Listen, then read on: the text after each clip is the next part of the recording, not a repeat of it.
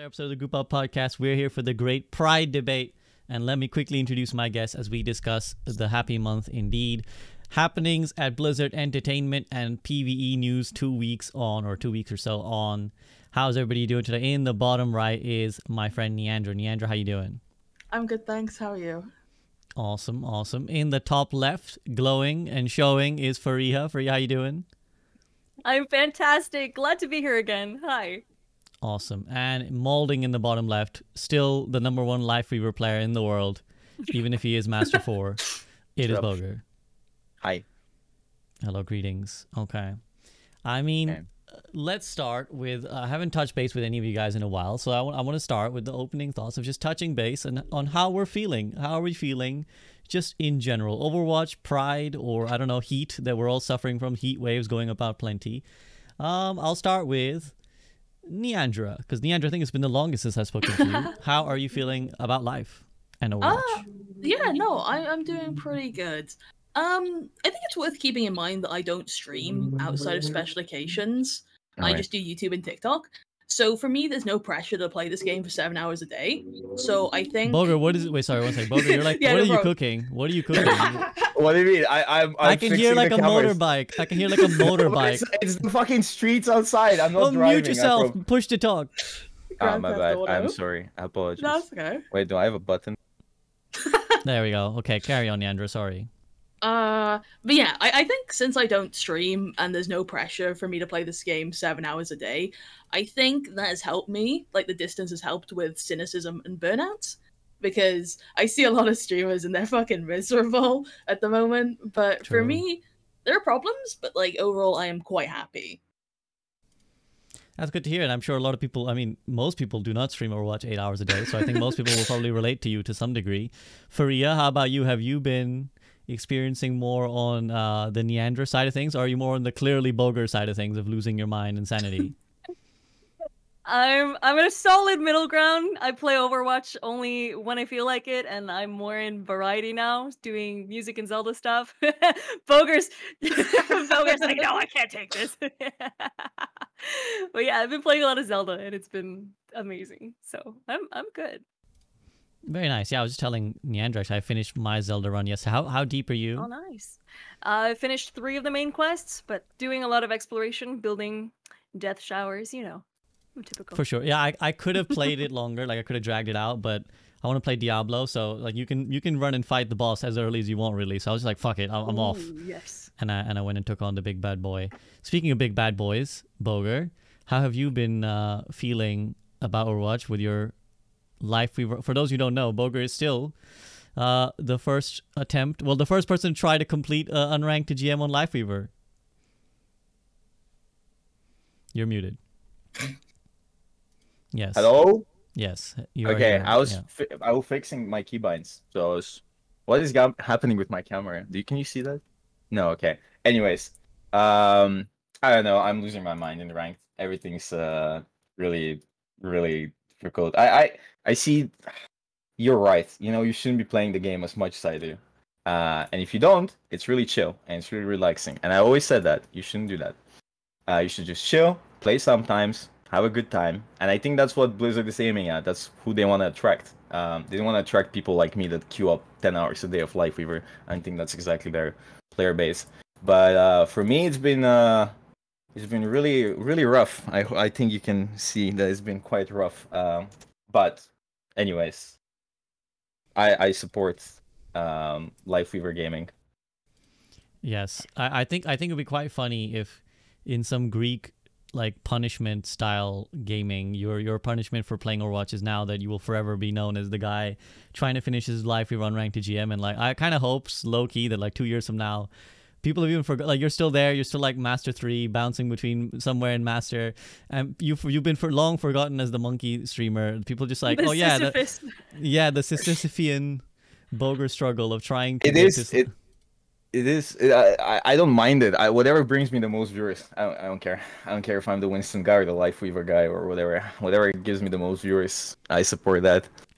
Same. I like that. That's a good attitude to have. More money is better. I like more money. Give I me money. agree. The more money is better. Speaking of which, it's time to start chilling for Blizzard.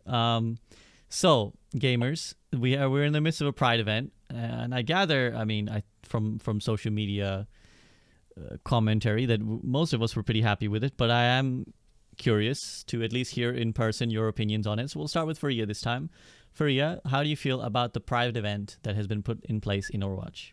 Oh my god, the timing! It's all to cover up the PvE cancellation, and it's only there to cover up Blizzard Entertainment's massive failure as an entire company. All the devs, they're all liars. No, it's just like, it's good. It's good. We get a good thing, so savor it, motherfuckers. Like, just for once.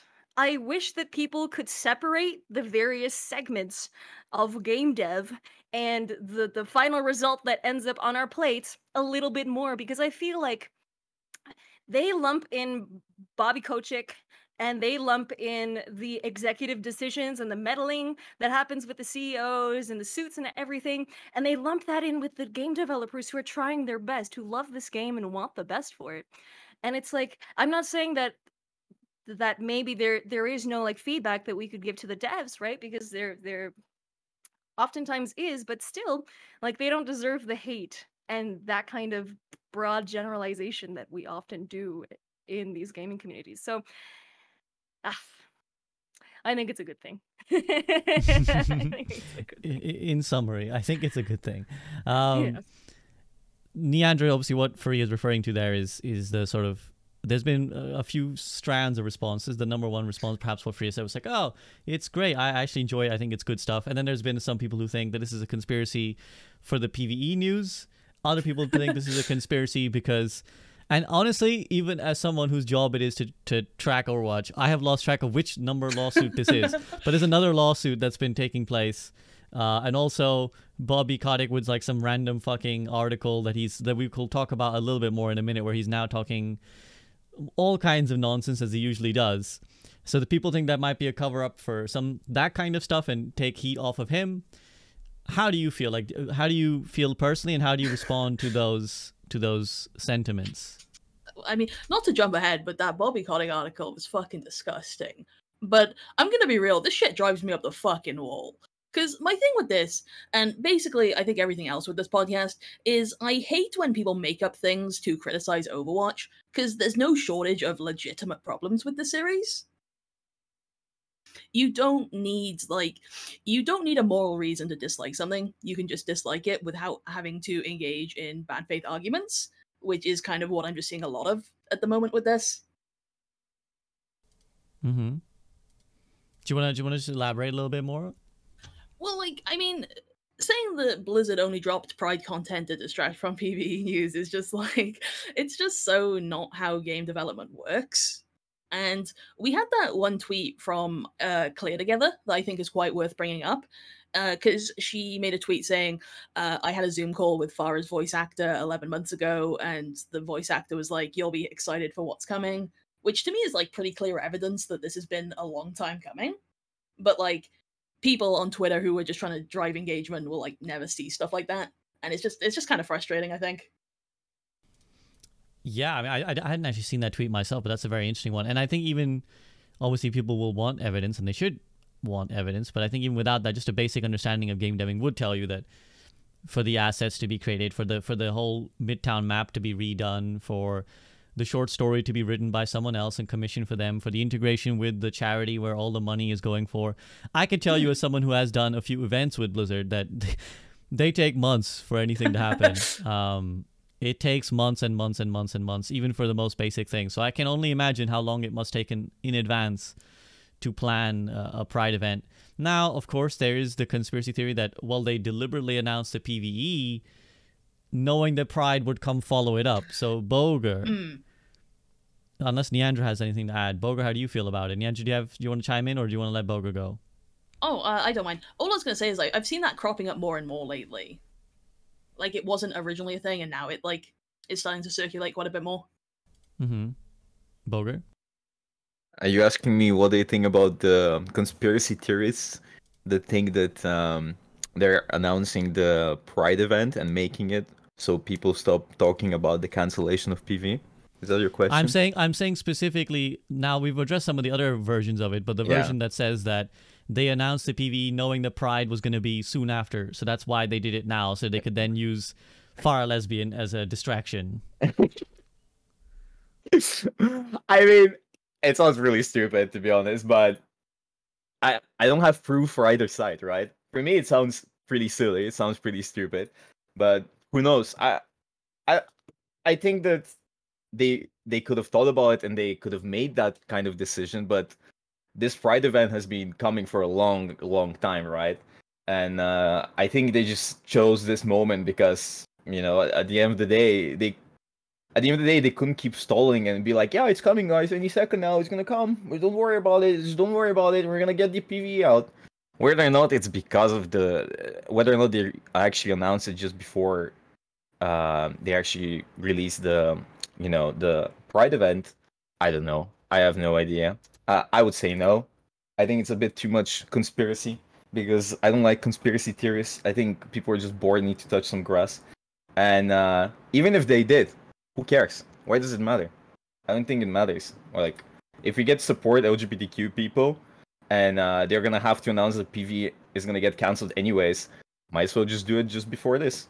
Like, even if they did it, I don't see the bad thing about it. Correct me if I'm wrong. Yeah, I mean, I think people would say that it would be cynically manipulating their fan base, like, oh, It's well, a business. It's not about Mhm. anything. It's always a business. Like, people forget that this is all about money and business, right? Like, I don't think cynically manipulate people. We're not talking about a person. We're talking about a corporation that's looking to make a lot of money, right? So even if they were trying to do something like this, I think this is one of the best options they could have, right? Why not? Why not? Even if they did it, I don't see the bad in it, right? So I don't know. I think people expect too much from corporations, right? And it's not a person. Even if the law treats a corporation like a person, they're not people, right? And these corporations, they don't care about what's best. They don't care about what's moral. They just care about what's going to bring the most profits, right? Yeah, and I suppose that's an attitude you should approach to anything they do, like whether it's Blizzard or whether it's Riot and whatever Pride events that come, or whatever Twitter accounts suddenly change their logos to a rainbow and then change back. Like, there should be a cynicism to all of it. But Fareeha, like, I mean, how do you respond to that? Do you think it would be a problem if it was done a little bit cynically? I mean, I view corporations in the most cynical frame possible because they have absolutely no care in the world about people's values, people's needs. It just comes down to monetization, like Boker said. And it's like, you know that Bernie Sanders meme of like, it's once again time. Like the corporations on June 1st that they're like, it's once again time to be gay, to sell shit. And I was cynical. The one thing my cynicism kind of made me worried about was that they would have a pride skin available for profit. So I'm glad we aren't seeing that yet. Yeah, I mean, ironically, I saw some people wanting it. But I mean, actually, I should clarify as well for any listeners who aren't aware, but both Fareeha and Niandra are part of the LGBTQ plus community. So I think it's valuable, like, because I feel like a lot of the outrage has come from outside of it. And correct me if I'm wrong. I feel like from whatever I can see, the LGBTQ plus community seems very happy with the Pride event. It seems like other people are upset on their behalf that somehow, like, oh, this is all happening when I haven't seen prominent members of the LGBTQ community be upset about this. So how do you feel?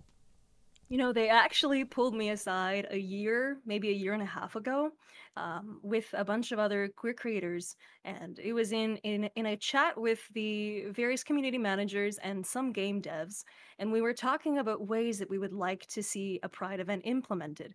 This was so far back, so like this was a long time in the making, and I'm honestly just really happy that it came to something where we have more than an icon that just says rainbow. Even with all the regional limitations, which is something we could go over, but like it's just nice to have, right? For sure. Can Yeah, I chime yeah, in? Boga. Yeah, please do. Remember when Blizzard used to promote streamers, right? Like on the launcher and stuff. Yes. So we have this Pride event, and throughout the month, why don't they promote LGBTQ people that stream this game to really show support and the launcher and stuff. I think that'll be a good idea. Because that way, it's not only about adding random skins and icons, or I actually don't know what has been added. I'm sorry, I'm too busy playing Life Weaver in general. But would it be really good and supportive to actually support LGBTQ people outside of just, adding adding different name cards and stuff? I feel like that would be a good idea. Mm-hmm. I'll let one of the guests respond because I have a response, but if they want to chime in, they can. Okay. So what I would say is I think there that is a valid point, and I suppose what you're saying is that they should be perhaps doing more to uplift the queer parts of their community. I suppose public might say, well, I don't give a shit about streamers. It's more important that the event be something that works for the public en masse. But it does bring up a good point, which I do want to specifically You can ask. do both. You can do the skins and you can promote the streamers as well. It doesn't take much, effort to actually, say, for example, right, SK streaming. Check her out. She's, LGBTQ. True. Certainly seems like something they could have done. And on that note, actually, that I've seen also this criticism, and we should discuss it, that actually what was done was inadequate. That a map and some icons is kind of like the way that's been framed. Of course, there is more to it. We should point out that there is. I think what most people have been actually really excited about is the reveal of Farah, the comic that goes with it, the nature of the comic as well. Because I read it, I thought it was very touching. I thought it was very well done. But a lot of people feel like, actually, well, this isn't all that much. So I'll go to Niandra first. Niandra, like, how do you feel about what was actually given in terms of like the substance of it? Like, do you think compared to other games, this is more, less? Like, we should expect more or demand less? What do you think? I mean, I think in general, Overwatch had a lot of catching up to do compared to other games. Because I know in like League of Legends and even Paladins, there's a ton of banners and stuff. I guess the way I see it is, I mean, you can always do more, right? I think like weapon charms could have been nice, but in terms of what we actually got, I really love it. I think it's great. I think the name cards are so good. Like the designs are really, really nice. They aren't just like simple flags. They had a bit of liberty with creativity. The color palettes are really good. The design, I just love them. I think they're really, really nice. So I'm quite content with them. I think in terms of what they could have done better, I think just maybe like a modified title screen to just let players know that it's there. Because once again, it has slightly gone under the radar in game. Because when they added the original rainbow icon, that was also like very quietly added. But I don't know if that's like a legal thing because it's not in all countries or something. And we'll talk on that in a second. But just before we do, Fareeha, do you have any thoughts on just the actual substance? Do you think, like, especially I think compared to other games, do you think this is good? Well, I was kind of expecting to load in and see Hanzo and Cassidy making out, so honestly, a little let down. But I echo what Niandra said. I think that Overwatch has some catching up to do, and I was kind of a little underwhelmed at the fact that they just kind of slid it in under the radar. They weren't proud about Pride, which is like a big part of it. So I don't know. I'm let down by that aspect. Mm-hmm. So you're happy with the substance, but perhaps not how it was kind of let known to the community, like to the player base, that like, hey, this is going on. I still think it was more, but like the cynical part of me is like, okay, what if they just didn't have the budget for this because they were like, oh, well, it's outside of certain markets, we can't air it in certain places, and this might alienate some parts of the player base, and it just turned out that they couldn't allocate more resources to it. Quite possible. And we've brought up a couple mentions already of the fact that there are countries, for those unaware, that cannot see the Pride content due to, well, we got Blizzard mentioned that it's because of their own laws, in these countries' laws. But then there are some odd fringe cases where a couple people are confused. And I want to take it to Bogur here because Bogur, as our resident Balkan expert, knows a few neighbors that are not able to experience the Pride content. So do you have any idea what's going on, and do you have any thoughts on the fact What do that... you mean, do I know what's going on? It's literally illegal in Serbia to be gay.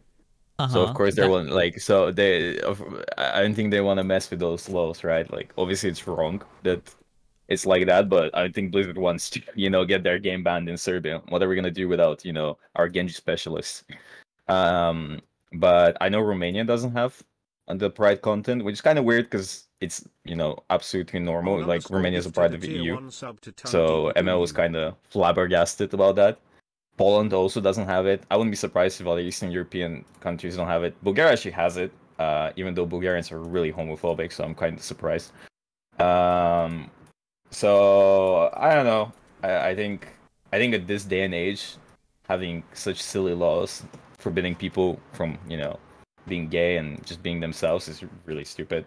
And I don't know. Like, it's a bit disheartening to see because in a way this is like a pride celebration event, and in these countries and in my region there's a lot of gay people that are not openly gay because it's really dangerous to be openly gay, right? There's a lot of people that are really homophobic. I've argued with a lot of homophobic people in random bars and stuff, and so I can see that this event has been like really exciting for them to see and be a part of, and the fact that they cannot participate in it as an LGBTQ person, just because of their country, I think is kind of sad. It's a pride event celebration, but like half the countries can't even participate. I don't necessarily blame Blizzard because at the end of the day, it's a business, right? You don't want to alienate your player base. You don't want to be in trouble. You don't want people to go into Twitter and be like, oh, you're how dare you promote this political stuff to me or whatever stupid stuff homophobic people say. And I don't blame them, but it's still sad to see. But at least we got something, I guess. Yeah, actually, I'm gonna go to Fareeha first, and then Niandra. I want your thoughts on kind of what Blizzard's approach should and is. But Fareeha, does it kind of highlight the need for pride and the need for an event like this? Because I'm sure you've seen it. I've seen it. I've been dealing with it a lot in comments and whatnot, where people say, well, I don't care. What does it matter? Why are we making a big deal out of it? Like, surely we should just be normal, and then being gay would be normal. But does stuff like this, Bogur's spoken about the fact that there are still countries we would consider, modern, developed, first world countries that, have these kind of laws, or just places where even when it's legal, it's dangerous to be a part of the LGBTQ plus community. So does it kind of highlight the need for pride? Oh, that's a really good question. Okay, so just to reiterate like what the other two said, like I think it's great that we got what we got. I'm grateful that we got it, and it's sad that some people don't get to see it. But I understand it's like due to safety, security reasons, because there are places in the world where it will get you in legal trouble if you are caught doing gay things. If you're caught holding hands with the same sex, it's like it's wild. But there are places that are like that, and to those people who say, well, what's the point of this? I don't care. Imagine every human was boiled down to a simple pyramid, right? Just a pyramid shape. That's what we all looked like. And the entire world, the doors, the buses, the systems, the chairs, every single thing was designed to fit these pyramids. And you're a square, right? You were just born into the world a square. You grew up into a cube, rather. And so your entire life, you struggle to fit into these spots, right? These spots that you see all your peers fitting into around you, and you feel like an outcast. You feel alienated. You feel alone and isolated. This is what a pride event does for people like that. It gives them seats. It gives them buses, doors, opportunities to see those cube-like shapes that are made just for them. These custom niches that are meant to showcase just that they have a place in the world, that they're different, but they're not an anomaly. They're not unwelcome. That's the importance of events like this. Yeah, very powerful. And I suppose it's like to further your metaphor, the squares, the cubes, they probably do their best to live their lives fitting into the triangle, but it's nice every now and then to have just a feeling that, like, the triangles to say, hey guys, actually the square is great too, and we've got some space for the square too. Exactly, like our edges are all battered and bruised from just trying to fit into these small recesses, that it's nice to have a place where it's like, no, be your full self. You don't have to suck in anything. Just exist. Just be you. I like that a lot. Thank you for sharing. Niandra, do you have any thoughts to add on that? But also, I would love your I would also love your thoughts on just how you feel about what Blizzard has done, and if you think they should have been done differently. Ah, man. That was a really great thing to say. My mind's kind of going blank now. I mean, yeah, I think they could have done more. I enjoyed what I got. I think the Baptiste and Farah thing was really nice. Yeah, you can come back to me if you want. Okay, yeah. Take a second to compose your Yeah. thoughts. I mean, I do think we haven't really explicitly talked about the short story, but I thought it was really great. It was really funny because I was reading it on stream when it came out, and someone came into a chat was like, "This reads like fan fiction." And I was like, I mean, it isn't because it's official, so it's just fiction. But I think for a lot of people, they're actually not aware that there is these short stories for a lot of other characters and a lot of other heroes. Like a lot of the lore of Overwatch. In fact, I would say the majority of the known lore of Overwatch is in these comics, is in these like more fragments. And so I think to get a story where it's not about anything, it's not like they're doing anything particularly significant on the plane, but it's really nice. I thought even outside of the implications of what it told us, just really nice to get an insight into the characters, spend some time with them, and just see them as people. Especially, I think Bap and Farah, who don't have too much existing, like, they don't have a short, they don't have like a thing where you really get to spend time with them. So it's nice to like learn more about them. And on top of that, the way, obviously it kind of brought up the sexualities of each character, I thought was really, really fun. So even, outside of everything else, I would love more things like this, because I think everyone universally loves the characters of Overwatch, and want to spend more time with them. Bogur, did you happen to read it? The comic? Mm-hmm. No. As I said, I've been playing 10 hours of Life Fever every day. Mm-hmm. Well, you are you are maining the first openly pansexual character in Overwatch. Yeah. How's that been?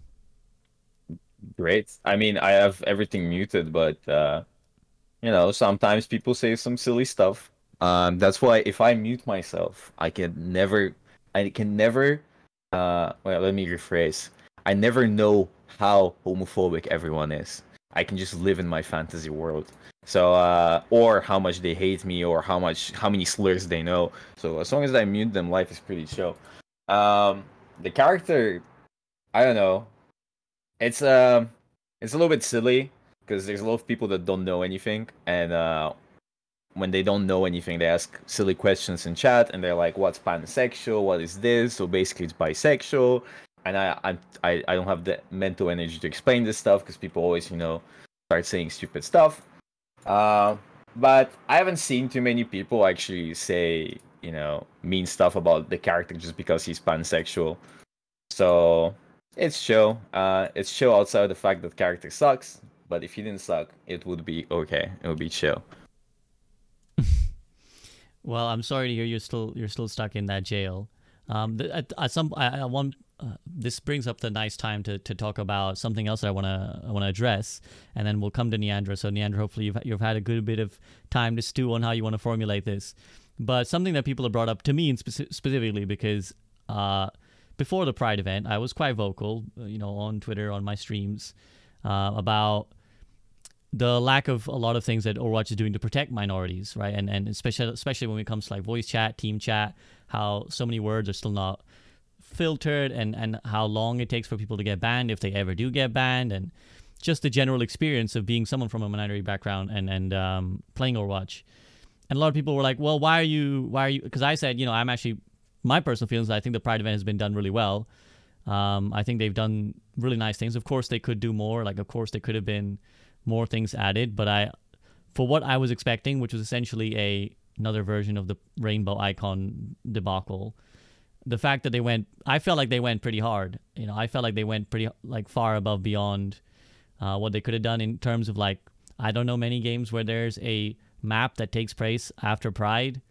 The fact that they had the short story openly announcing that like Farah is a lesbian, and also has quite a clear implication of her being interested in Mercy and there being some relationship there. I think that's important, that the characters be not just vaguely, homosexual, but like actually like have an interaction with another character in the game. I think that's a powerful thing, to actually be able to feel that when you're playing the game. I think it's important for representation.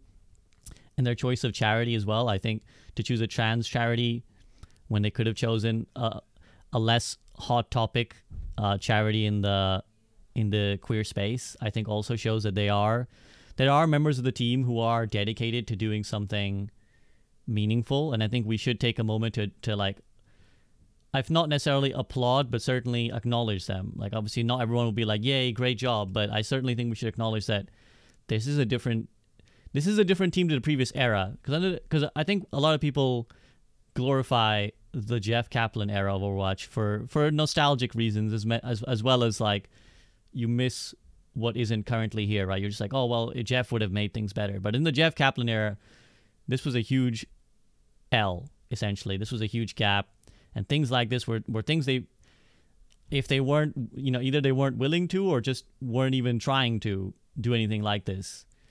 So in the new era, let's call it the Aaron Keller era, but it's a team effort. And I do think the mentality of the Rush team has shifted to be a bit more collective.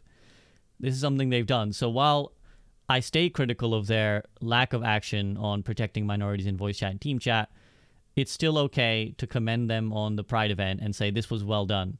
You did that part well, you did this part badly, you did the PvE part really badly, but that's okay. Like, that's life. Like, we're not a singular thing, we're not just bad. And I think a lot of people are very keen to be like, Blizzard just bad in all ways, which that's the life and world we live in. But I think it's a little bit more fine-tuned than that. There are bad things, there's good things. And on that note, Niandra, are you okay? Sure. You want to share your thoughts? I guess my main thought goes back to how I was doing quick play with friends last night, and we were all flagged up basically, and we kept running into other squads who were also using the flags. Like, That they was were so cute. Yeah, they were everywhere, and everyone was just really nice about it. Like, we had the enemy team who would just be in like match chat going gay, and then we would go gay back, and everyone was just saying gay, and it was just really nice. And there was personal expression everywhere, and it was just great. And then I look at my YouTube comments for the video I made on the Pride event, and they're all just kind of dog shit. And I think it just highlights that ultimately it is important, and they could be doing things better, but what we've got here is really great, and it's nice. And I think the thing with Overwatch is that when it released in 2016, it was really ahead of the curve when it came to diversity, but in recent years, it's fallen behind slightly other like live service games. Like, I think Apex does LGBT stuff really well, and it's just nice to see Overwatch starting to catch up again, and I think that's just great. Yeah, absolutely. Did you have anything you wanted to add on? Because we started this conversation on the geo blocking essentially of certain Pride events. Like, do you think Overwatch made the right decision? I'm confused about that. Like, I would love to know their reasoning for it, because all the Pride stuff is free. Like, if it costed money, I would kind of understand, but since it's free content, I find it a bit weird in certain places. I know a lot of people on Reddit are upset that it's blocked in like Poland, because apparently Poland doesn't have like laws and stuff. So it's just not an area I really know much about, but I'm mostly just confused and stuff.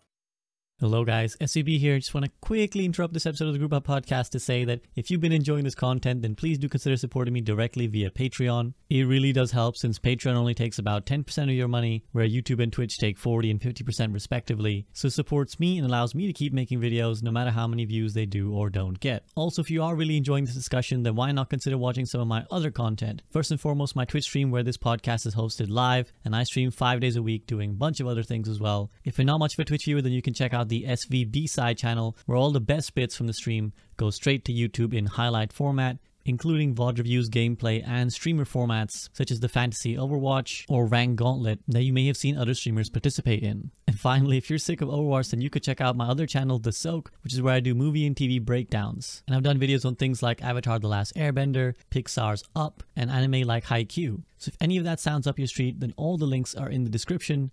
But now, back to the discussion. I mean, I would suspect that, for example, like Serbia, right?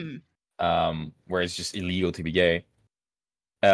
Blizzard would have to choose between not allowing the game to be played there. Maybe, I have no idea. I'm talking off my ass, but just suspecting, just game theory, right? Because I don't think Serbia would be allowing a free-to-play game, to promote Pride stuff, because it's just illegal to be LGBTQ.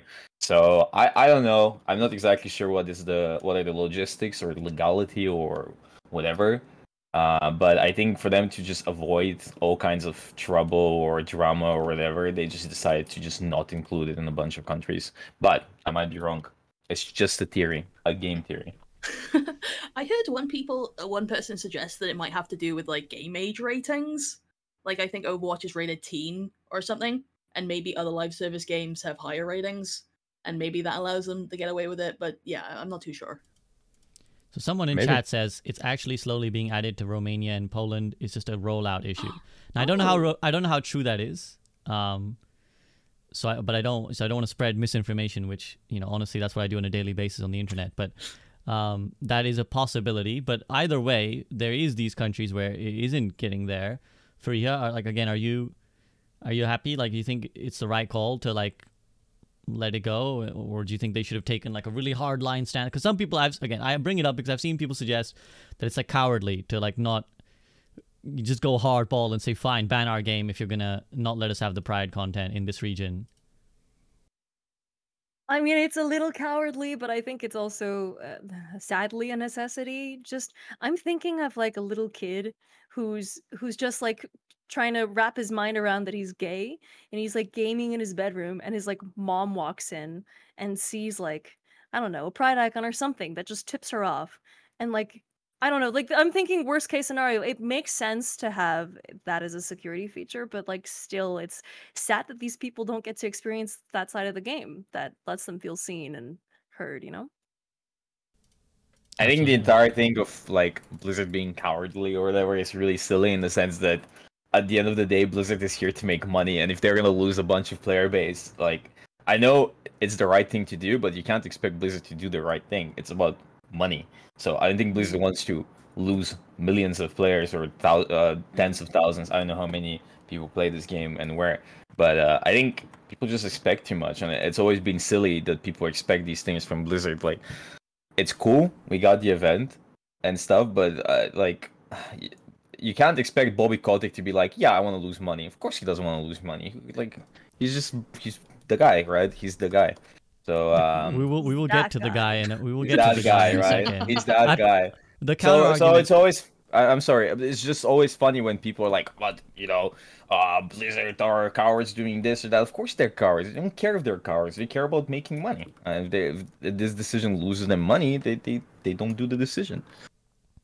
I was gonna say that the counter argument people will bring is that, well, it then kind of undercuts the words of the blog and the developers when they say, well, Of course. we really want to celebrate Pride. We really want everyone to be able to express who they are. Like, it's really important to us. And it's like, oh, but not that important. But the developers are honest and they're genuine. But the developers can't make all the decisions. They don't do most of the decisions. They make the game, they make the content, but they need to go through, higher guys, the executives. You're right. Like, I'm sure that the people that wrote those articles, the people that wrote the comic and people that made the content, they were genuine and probably a part of the LGBTQ community. But they cannot make what they want to make to the full extent because it's not their game. They're not the executives. So it's right, like, at the end of the day, yeah, right, it sucks, but business, right? Business is about making money, and the execs don't like it when they don't make money. Niandra, I saw you. Fareeha, I saw you nodding. I definitely didn't see Niandra nodding unless the Fugi has that functionality. I saw her nod. So Fareeha, I saw you like nodding and shaking at various points. Did you want to chime in before we move on to talking about old Bobby? Corporations suck. The head of corporations suck, especially. Segue into Bobby Kotick. Let's go. Okay, Niandra, anything to add before we do talk about Bobby? No, I'm good. Okay, so to set the context here, I mean, when is Bobby Kotick not in the news, really? Because that motherfucker loves inserting himself everywhere. But he has, done, I think it was Vanity Fair or Vanity Project, some magazine article where he's talking about game development, essentially taking a lot of the credit. Obviously, they know Diablo's releasing, so he's kind of taking a lot. He's basically managed to piss off everyone, which is an impressive trait of Bobby Kotick, is that he managed to kind of, I don't know who likes this guy. Like, he's managed to piss off just about everyone, maybe his fellow corporates and CEOs. But he's done a lot to take credit for the games, where he says it's all down to his good management. He's spoken about AI and how he kind of wants to push more for like AI game development, so that the game kind of develops itself, which I suppose that suits him, because if there's one thing he doesn't like, it's his own developers. So he'd rather the game develop itself. He's talked about the sexual harassment scandal, saying that his team did the investigation and it was essentially, they found nothing wrong. He's like, we looked and there was no systemic issue with sexism in our company. So like, and he blamed it all essentially on labor unions. He said, actually it all comes back to labor unions. It's people who are like nefarious forces trying to like shut us down, trying to screw us over because they don't like us. And he was like, oh, well, he did the classic I have a black friend, where he did, well, my mother was a teacher, so she was part of a union, so I don't hate unions, I just hate these ones. So it was a lot to unpack. Fareeha's lost her mind, so we'll let her gather herself in a moment. But Niandra, I gathered that you have read the article, or at least know about it. Do you have any specific thing you want to riff off of to start with? I just like, I don't understand why we're trying to redeem him. Like, I assume the article had to be paid or something. So it's just fucking baffling that it exists in the first place. I'm just sorry for cutting you, but No, like Bobby Kotick doesn't care if people like him first. Of course he doesn't. He wants to make money. Second of all, the article doesn't care if people like Bobby Kotick because everyone's talking about the article. That's what they want, right? True. So it's like people keep thinking, oh, what a normal human being would do. Like none of this, but these people are not normal people. They're sociopaths. They're psychopaths. They're out there to make money, and they don't care about morality. They don't care about anything. They don't care who likes them, and they're really good at making money. Whether or not it's morally right or not doesn't matter to them. So the article is also like the writers of the article are doing exactly what they need to do. They write an article about Bobby Kotick that everyone hates, and now everyone's talking about that one article. Yeah. I think ultimately I just have sympathy for the devs who must read this and just be so fucking angry about it. And obviously they can't say they're angry about it. They can maybe imply it on Twitter in like very vague terms. But yeah, it's just it's disheartening and it sucks, and yeah. Well, you say this. I actually will try and bring up on screen a tweet from an Overwatch developer very clearly talking about how unhappy they are. Let me just give me a second. Fareeha, do you have anything to add while I bring this up? Oh boy. Oh boy. It's just that he has such a hateable face. He has the kind of face where you look at his eyes and there's nothing behind them. And it's just every word, every sentence that comes out of his mouth is just dripping. It's just dripping with self-obsession, self-absorption, and just like a complete, utter lack of awareness. Agreed. He does have a stupid ass face. He does.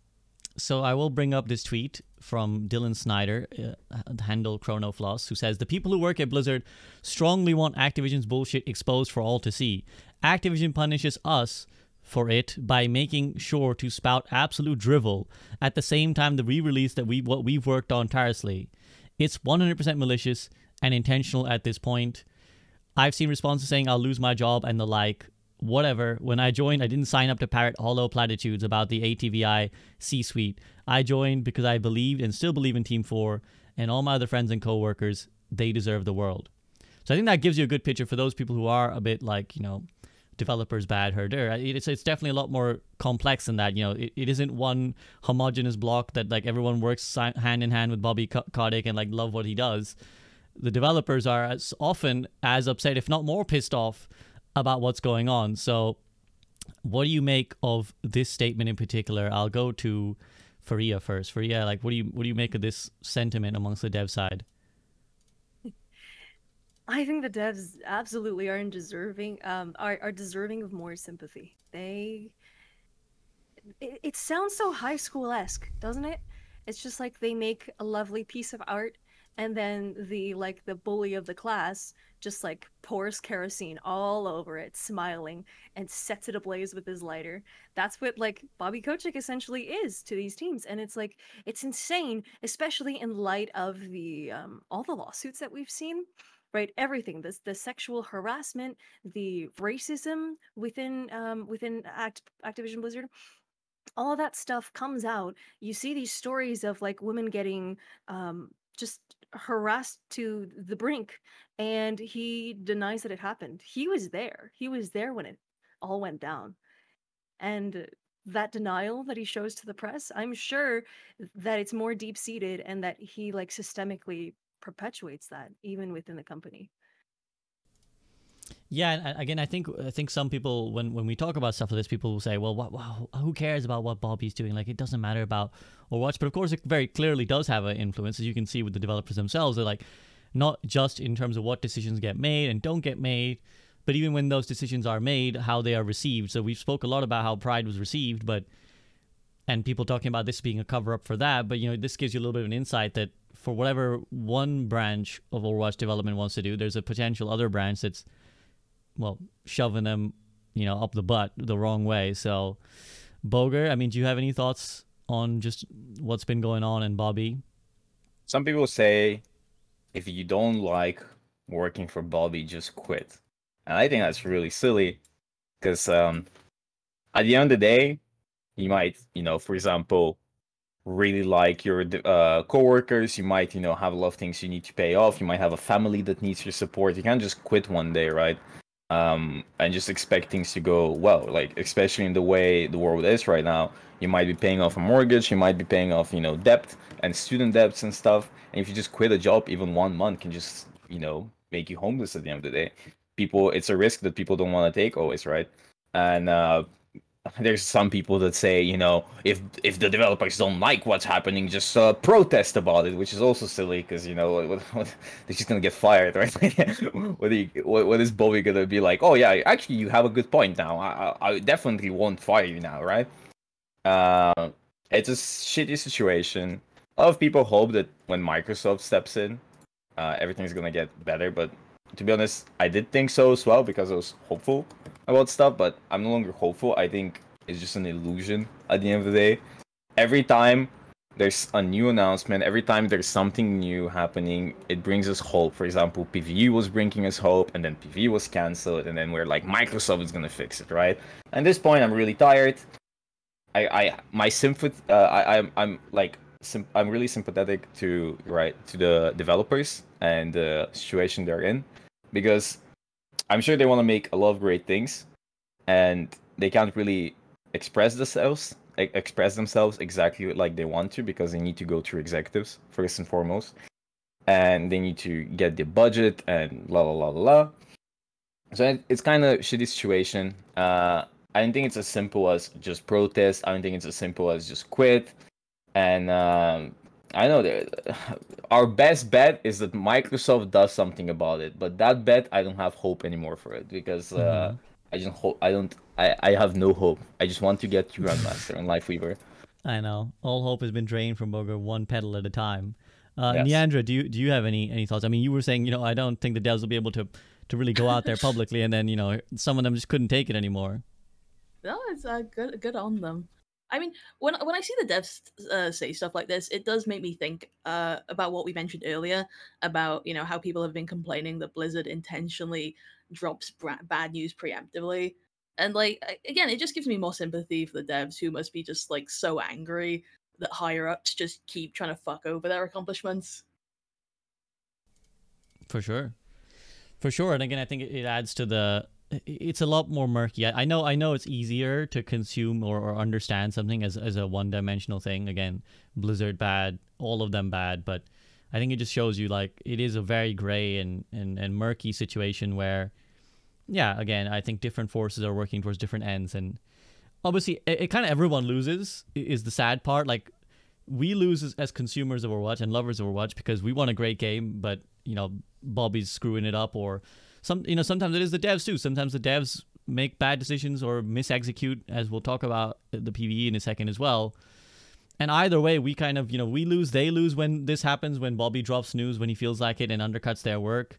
Or sometimes Shaft, previous employees at Blizzard have spoken about how Bobby would often come in and ask them to do some new assignment that he felt like making them do, and then it would go badly, and then he'd tell them to scrap it, so they'd waste months of developer time for some random pet project that was never that good in the first place. So yeah, unfortunately, everybody loses in this scenario, but I suppose not Bobby because he gets to cash his check at the end of the day. So that is the nature of it, and the sad nature of it. I want to chime in. Yeah, I want to chime in that a lot of people that don't have a job, it's mostly teenagers or just really delusional young adults. They don't understand. Or not even delusional people that have never worked in a corporation or never talked to someone that works in a corporation. Corporations are their own thing. They're like an organism. There's a lot of moving parts happening there. And just to make one or two changes, right, that aren't just balanced, for example, adding a skin, it goes through a lot of hoops. Like there's a lot of steps that need to go through. You need somebody to design you need someone to make an idea, create the idea in their head. Then you need someone to draw the idea, like concept art. They need to, show it to the execs or whoever they need to show it to, and they need to say yes, that's okay. Then you need to program it. There's a lot of steps. There's a lot of moving parts, and a lot of people, like as you said, it could be the devs sometimes, it could be the execs sometimes, but people mostly blame the devs. And it's really shitty because I'm sure that the developers, most of them, like, if they weren't good at their job, they would just get fired at the end of the day, right? And they are experienced people, and I've talked to some devs, and they're really nice people, and they're really passionate about this entire thing and about the game. And it just really sucks that they get bullied constantly when you don't even know what's happening behind the curtain. I'm not saying that devs have no fault. I'm saying that we don't know which decisions were made by the devs and which decisions were, made by higher ups, right? So people have this really narrow view of how a corporation works. They just think, you just do this, you just do that. But just to do one thing, you need to do so many other things just to get it approved and created and make sound design for the skin, concept art, this is just for one skin, right? It takes a lot of time. So I just want people to be a little bit more mindful and really think about the logistics of each and every change that they want people to do. People say silly stuff like just add more characters. You can't just add more characters. You can't just do this or that. Like, I know that some people don't understand, but I hope this opens the eyes for some people that it's a lot more complicated than just add X thing. Yeah, I mean, well said. And I think in the light of recent things, I have seen a lot more of these takes than ever before. Of just do Overwatch like this and it'll be saved. Just do this. Go back to 6v6. Just go, make this hero, make this map. Some guy was like, I debated some guy who was like, just make Overwatch Classic. That's fine. It'll be fine. Just go back to how things were. So let's talk about the elephant in the room, I suppose. And the real backdrop, I think partly why we've seen so much angry response to Pride on top of the homophobia, and just general anger in the Overwatch community comes from that PvE news, the almighty PvE news that dropped now just over a couple of weeks ago. And obviously at the time there's a lot of emotion, a lot of sadness in the Overwatch community, and I kind of want to gather how my panel feels with a little bit of time, with a little bit of chance to compose themselves, to think it over. So Fareeha, I'll go to you first. With a little bit of distance, how do you feel about the PvE news? Do you still kind of feel it stings? And there's lots of little elements to it, but we'll just start with your bigger picture feelings on it. I was honestly never really too upset about the PvE news. I'm more upset that like Poker's gone. No, I'm like I feel that I love Borderlands, don't get me wrong, but like that kind of game, Borderlands Destiny, I'm not the kind of player who can play that thing for like 1,000 hours. Like I can't do the thing where I replay it 8 times. Like I'm done after like 2 or 3. So I was never too upset about the fact that PvE was changing. I think that there's so much misinformation that PvE is getting cancelled. Like even I'm still confused as to what's actually happening. It's PvE is shifting away from like a separate game that's being shipped into something that's just going to be fed into Overwatch 2, right? No. So from what I gather, and again, correct me on the panel if I'm wrong, essentially the part that has been lost is the replayable. I've forgotten what the exact terms, because they had the story missions and they had this other missions, which were the replayable ones with the hero missions. Right? Sorry. Yeah. So that's trees. Yes. So that part is gone. There won't be the skill trees, and it's likely there won't be a huge amount of replayability to whatever format of PvE we get. However, there will still be story missions, and they were always essentially intended to be integrated into Overwatch 2. But rather than be larger chunks dropped at more infrequent dates, the developers plan more frequent, smaller, what they call story events.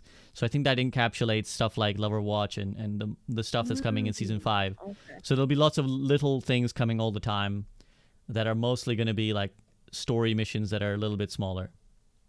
Okay, yeah. No, I don't really care about the replayability. I don't think it was ever really there. I mean, no offense to the devs.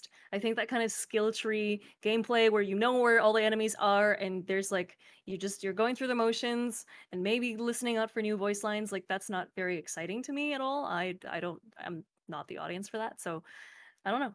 I don't mind. But I'm sad that I don't see, that's the thing. Like, I don't know if that means we get less lore and less character driven stuff. Probably not. Like, it's still going to be there, right? And the developers The, would say so. the thing is that really baffles me is that they drop the PV news and they don't show anything for it. They don't show what it's gonna look like in the future. They don't show how they're gonna do the, because they're still gonna be PV.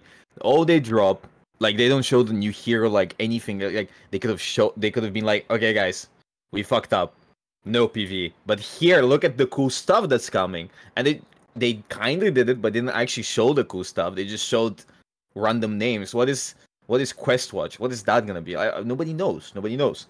So I think it's really silly. I don't know why they did it like that. And I think people are just heartbroken in the sense that it was. I knew some. I still know some people that were really excited about PV coming out. Some RL friends. They never play Overwatch, but they liked doing PV stuff because they want to be chill.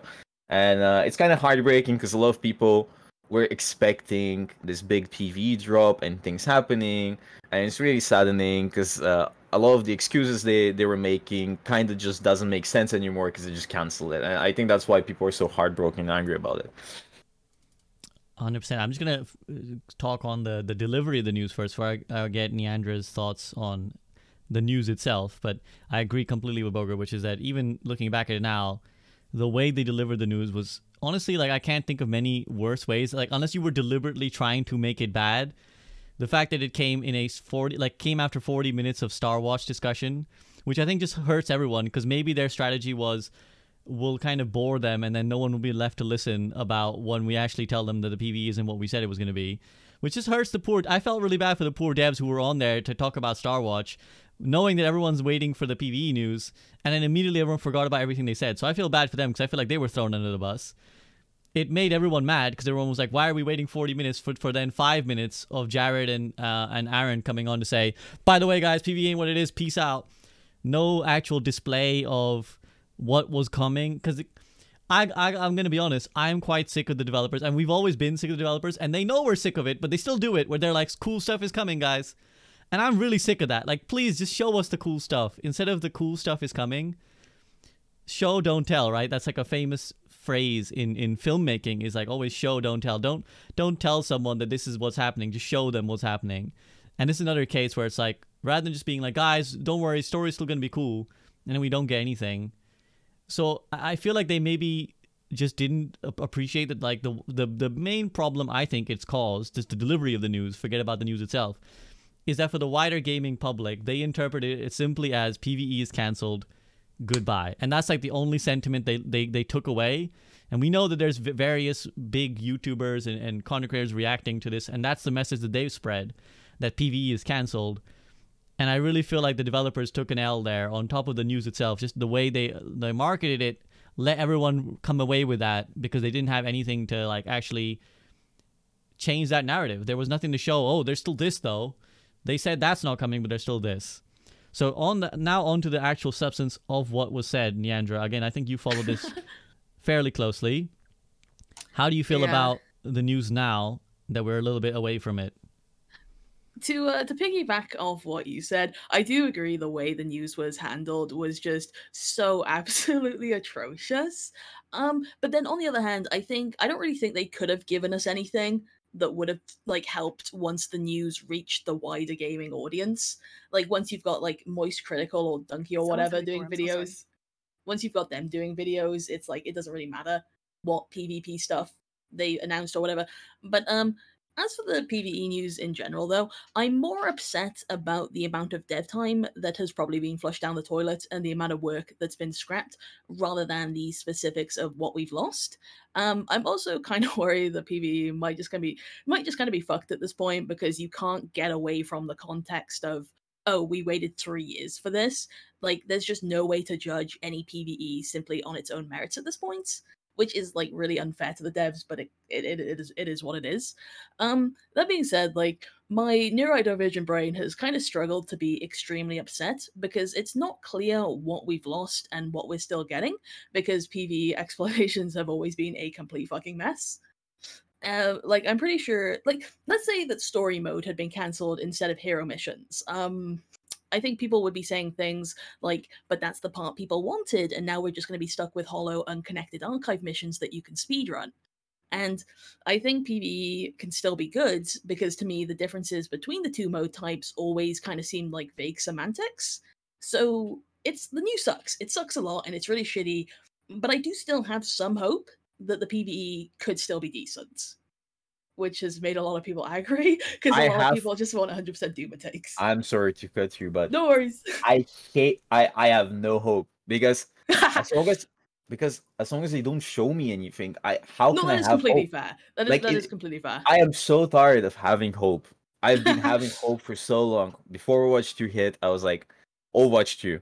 Overwatch 2 hits PV. PV doesn't come out, Microsoft is gonna save us. So I am so tired. Just show me the thing. Just give it to me. Like, show me something, right? You can't just be like, guys, big things are coming, big things are coming. Where is it? At this point, I just believe that they don't show anything because they don't have anything to show, or what they have to show is mediocre. Because if they were really proud with it, they would just show it. Because why would they not? They can mitigate the amount of drama and the amount of bad press they were getting. They could bring hype. They could have bring more players in that would be preparing for the big content drop. But they show nothing instead. And now it's like 2 weeks before or a week before the new season. The next season, I think, is gonna be really mediocre because they're focusing a lot of effort on the season after this with the new mode, with the new hero and whatever. But even then, for me personally, I'm just here to grind Life Weaver. I have no hope. I do not believe in anything. I want to see it. I want to play it. I want to know that it's good. I don't want to be told that it's going to be good. Just like SVB said, I'm so tired of that approach of, guys, it's coming, it's going to be good. Because that's what they did with PV. It was coming. And then they're like, actually, it's not coming. Bye, guys. And also, I wanted to say that I feel really bad for Jared. Because Jared just got put in the spot. He just got hired by Blizzard like a few months ago, and he had to deliver the PvE news. And now everyone's pointing their guns at Jared. And it really sucks for the poor guy because he's not at fault. He just got hired, and then Bobby Kotick is like, "Listen, dude, you have to tell everyone PvE is being canceled." And he's like, "What? What me? Like what did I do, right?" So it kind of sucks for the poor guy, but unlucky. I think Jared would say he's all right with it. I think just having spoken to him enough, I think he's a very chill guy. I think he'd be like, yeah, this is why they hired me. This is why, like, it's in a way, it's a compliment. Oh, yeah, for sure, but it sucks, right? It does suck, for, but he seems to be taking him. Twitter hate like a champ. So I mean, I of wish course, I had his mental. both Aaron and Jared, they're really cool people, and they're really nice. They're chill, right?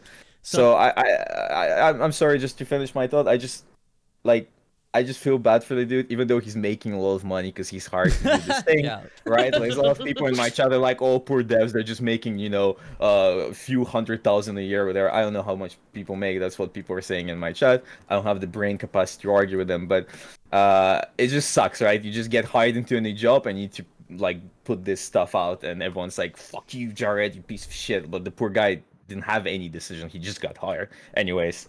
Yeah, I mean, what I would say is something that I think has become really clear to me as the dust has settled about the PvE news. I think what it's shown me is, well, firstly, that Overwatch has so much like popular presence, even though no one plays it. Because like the news of what like Overwatch's failure is very like widely received. Like if nobody cared at all about Overwatch or knew about Overwatch, the videos saying that Overwatch is dead wouldn't get millions of views. Because if someone came up to you and was like, Gun Shooter 79 is dead, I'd be like, what the hell is that game? I don't know what that game is. I don't care. Why would I care? I'm not going to watch that video. People watch these videos because there is still, we forget 60 million copies sold of Overwatch 1, right? We forget that. We forget that it was such a popular Game of the Year winner. So what it's shown me is that it still exists. And the real sadness of why I am deeply sad that the PvE is not the way it's going to be, not even for what we've lost as players, it's for what Overwatch has lost as an opportunity. Because this was, I believe, the one and last opportunity to actually bring back a huge set of people who left because they stopped enjoying Overwatch. And again, what it has really shown me is that there are millions of people out there who want to play Overwatch, but not PvP Overwatch, not the current version of Overwatch. Like, they love Overwatch, but they don't want to play Overwatch. And what they were looking for was a different way to experience Overwatch, right? They wanted to spend time with the heroes. They wanted to spend time in the world. They liked the look and the feel and the aesthetic of the game. So many things that we all fell in love with. But they're just sick and tired of PvP Overwatch. Like, they don't want to play this game anymore. And the PvE was going to give them the chance to have, like, essentially a whole new game to play. And therein lies the problem for the developers, because they just didn't have the capacity to make a whole new game. They just burnt themselves out trying to do it. But that's also the problem now, because if you don't provide an entirely new game, a way for people to meaningfully and consistently continue to engage with Overwatch, all those people who could have come back, all those people who could have been like reigniting their interest in Overwatch will probably never come back, or if they do, it'll be in a very flimsy way, because there's just nothing going to be there to grip them. The PvE is now going to be an arm to supplement the PvP. The PvE is now going to be there as like we're going to create hype, and you'll come in and log on to play Mischief and Magic or whatever. But at the end of the day, we want you to buy the Battle Pass and like buy the skins and play the PvP game. But that's not going to satisfy people. That's not what people are after. So I think that's what actually is the biggest loss to Overwatch. It isn't even that I personally am going to be super upset that I don't have a replayable story mission, because technically we can all find that in different games if we wanted to. It's that no one will find that in Overwatch, and no one will come back to Overwatch. And now at this moment, Niandra, unless you've also gone off the foodie, Hello. I'm going to default to your thoughts on this one. Wow. Yeah, no, I get it. I mean, I think we all occasionally will load up Overwatch because we want to interact with it, but then we just aren't feeling up to sweaty PvP. Especially, like, even quick play can be really sweaty sometimes when you're just trying to have fun with friends. And I also think this news was like especially scary for content creators, because for a lot of us, we've kind of been banking on that singular big explosive release date as a sort of turning point that brings in a whole new audience and for our content. And knowing that might not really be a thing at this point is just kind of scary, especially if you already had a foot out the door. All I'm really hoping for at the moment is, because like what Bogur said, is that I expect season 5 to be sort of like a bit low key, and then I'm really, really hoping that season 6 is a bit of a comeback. And if it's not a comeback, we might be kind of fucked. I'm not gonna lie. But yeah, just eggs in one basket, I guess. Fareeha, are you okay? You've been gone for a while. I just want to check. Are you okay? Yeah, an Overwatch dev came into my house. I tell you to shut the fuck up. If you notice, me and Fareeha came back at the same time. Yeah. I went to call her because she was getting like late. Like it was getting kind of, why is she getting leaving? laid? Yeah. What? Not late. I know I have an accent. Guys, listen, I know I have an accent. Don't make me have one. I My thought hair's not that good. Okay, shut up. Listen, okay, shut up, please. I thought that like Fareeha was going to get some food, and then you eventually fought over the one apple that Bogur won and returned with. And It's not an Fareeha gave apple, up. it's a peach. Gave I up. had to steal the peach from Fareeha. She was like, Boris, leave the my peaches peach." alone. Yeah. Okay, so I don't know. Were you able to catch me? I don't know. Your headphones are not wireless, so I'm guessing not Fareeha. No, I couldn't hear anything. I'm Okay, so so sorry. we're just kind of discussing the PvE news, and in particular, we're discussing what the implications are for Overwatch going forward. So I'm actually going to turn you to another question, actually, which is that as the dust has settled, there's a few strands of thoughts that have emerged beyond just the upsetness of we're not getting the PvE. It's also that people feel like there's a legitimate argument that they've been lied to, that somehow the Overwatch developers have misled willingly their audience and kind of brought them along on this ride of Overwatch 2 under the banner of, well, PvE is coming, buy our skins, buy our battle passes, be invested in the game that is eventually going to be this. And then they knew for, like, this is the narrative is that they knew for a long time and only now chose to pull the rug after they got like a good amount of money out of it and waited later than they had to. How do you feel about that sentiment? I don't know. I feel for these people because they were expecting something and their expectations got dashed. But I think it speaks back to like the massive tragedy that's at the core of Activision Blizzard.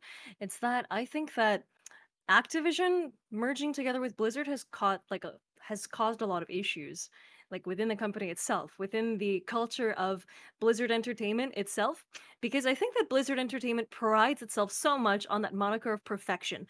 It does. You're scoffing, but it does because the No thing more. is, Blizzard- You're 20 years in the past. But you are so far. It used to be like that, but Yeah, Diablo but like they Immortal, PvE, Warcraft Heroes 3 of the Storm. Reforged, Tears of the Storm got it. You're right. Back in the day, it used to be like that, but it's been so like it's been 10 years since then, or maybe they're 5. still holding on to that moniker of perfection. That's like the biggest tragedy of all, is because Because people have hope. People believe that Blizzard's gonna go back. It's like that abusive ex, and people are like, "Oh, she's gonna get better. We're gonna fix her. I'm gonna fix her." You cannot fix Blizzard. Blizzard is so no far gone. hopium. Yes, But I'm no, sorry. it's like they hold on to that idea of perfection, that they have to come out with a finished product. You know, they can't show the process because that would be imperfect. That wouldn't be good enough. And throughout the pandemic, the merger, everything that's gone on, the changes in staffing, uh, the Overwatch team has seen a lot of strife, like a lot of challenge, and I think that we all would have been so much more sympathetic and so much more understanding if they had shown us the process along the way. But because they have such a rigid mindset of like what they're allowed to show us in the first place, I feel like it keeps them from telling us anything. Like that's what I wish for at the crux of things. Like I don't care if things get canceled, just tell us, you know? And like as per the development side of things, like if we saw the process a little bit more, that's what I thought was the magic of Tanlantis, was it called? That community created map. Like it was jank, it was messy as shit, but like it was wonderful getting to see how they piece that stuff together in whatever engine they use, right? So like, show us the process. Mm-hmm.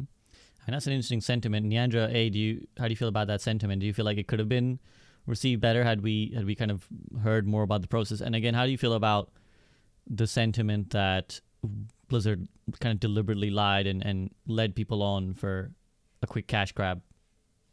I mean, maybe I'm being a bit too hopeful, but I don't want to think it's malicious, especially when the developers seem to be kind of upset by this news themselves. Like, it doesn't seem to be something they wanted to do. I mean, more communication is something we've always asked for, right? Like, for years now. And I do think it's getting better. I think we're getting more of it. I guess maybe it's. We get more communication, but it's not always what we want. And maybe that's the problem. Because, ultimately, I don't want to be that person that asks the devs to communicate more and then just rags on them every time they do. But I don't know. Sometimes it does feel like they still miss the mark quite a bit. I feel like what I will applaud them for is I do think they're trying. Like they heard the we need more communication, but they haven't really. I don't think they've really meaningfully understood and changed what that means. I think they do this a lot. I actually think they listen to feedback a lot, but don't implement it in the way that the community necessarily means it. So with the the communicate more, they communicate a lot.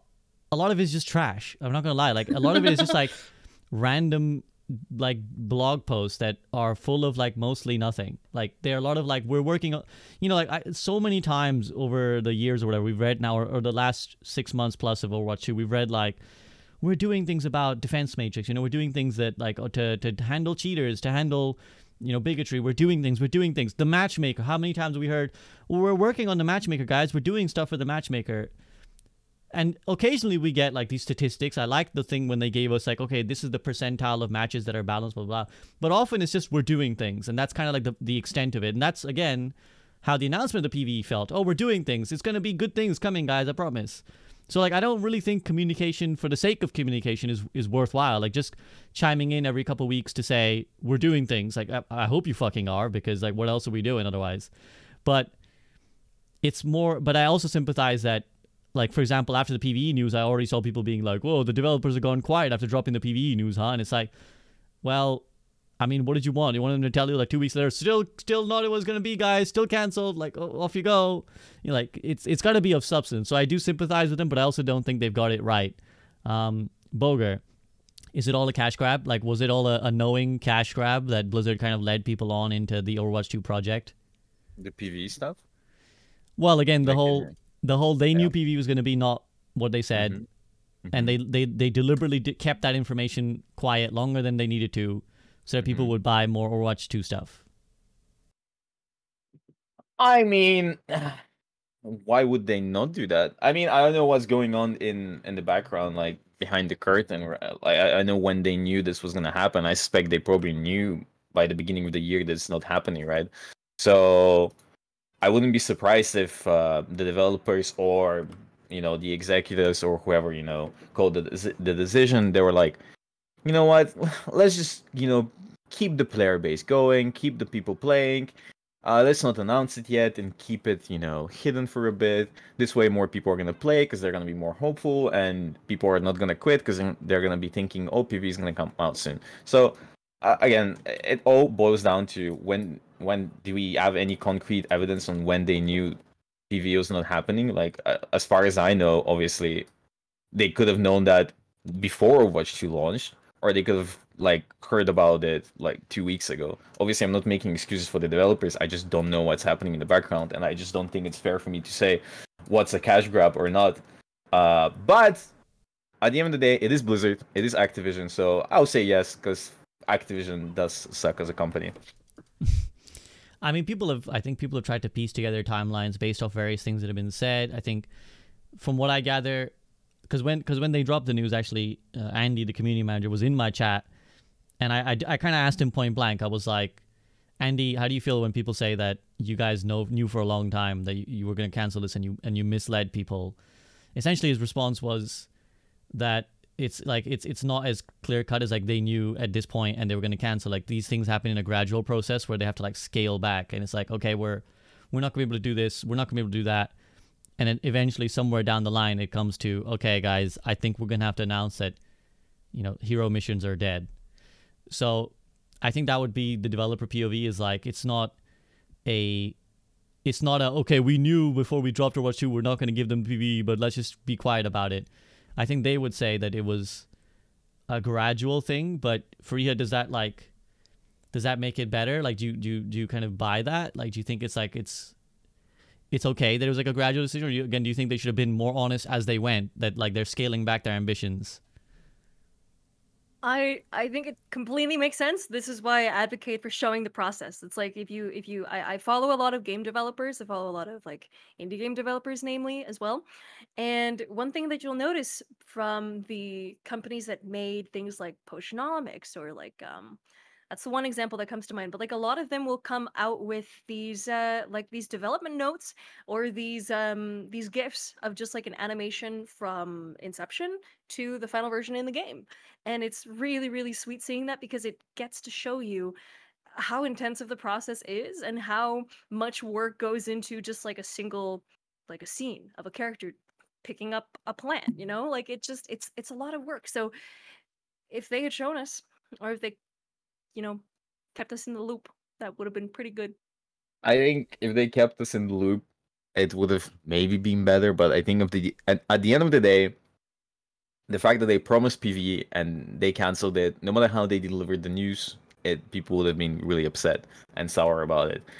I wish they kept us updated about it, but even if they knew beforehand, I can't imagine that when Overwatch 2 hit and in the following months when Overwatch 2 was having, good viewership, that they were gonna come out and say, yeah, there's no PvE, it's not coming out, because that would just kill all the hype, whatever hype we had back then, right?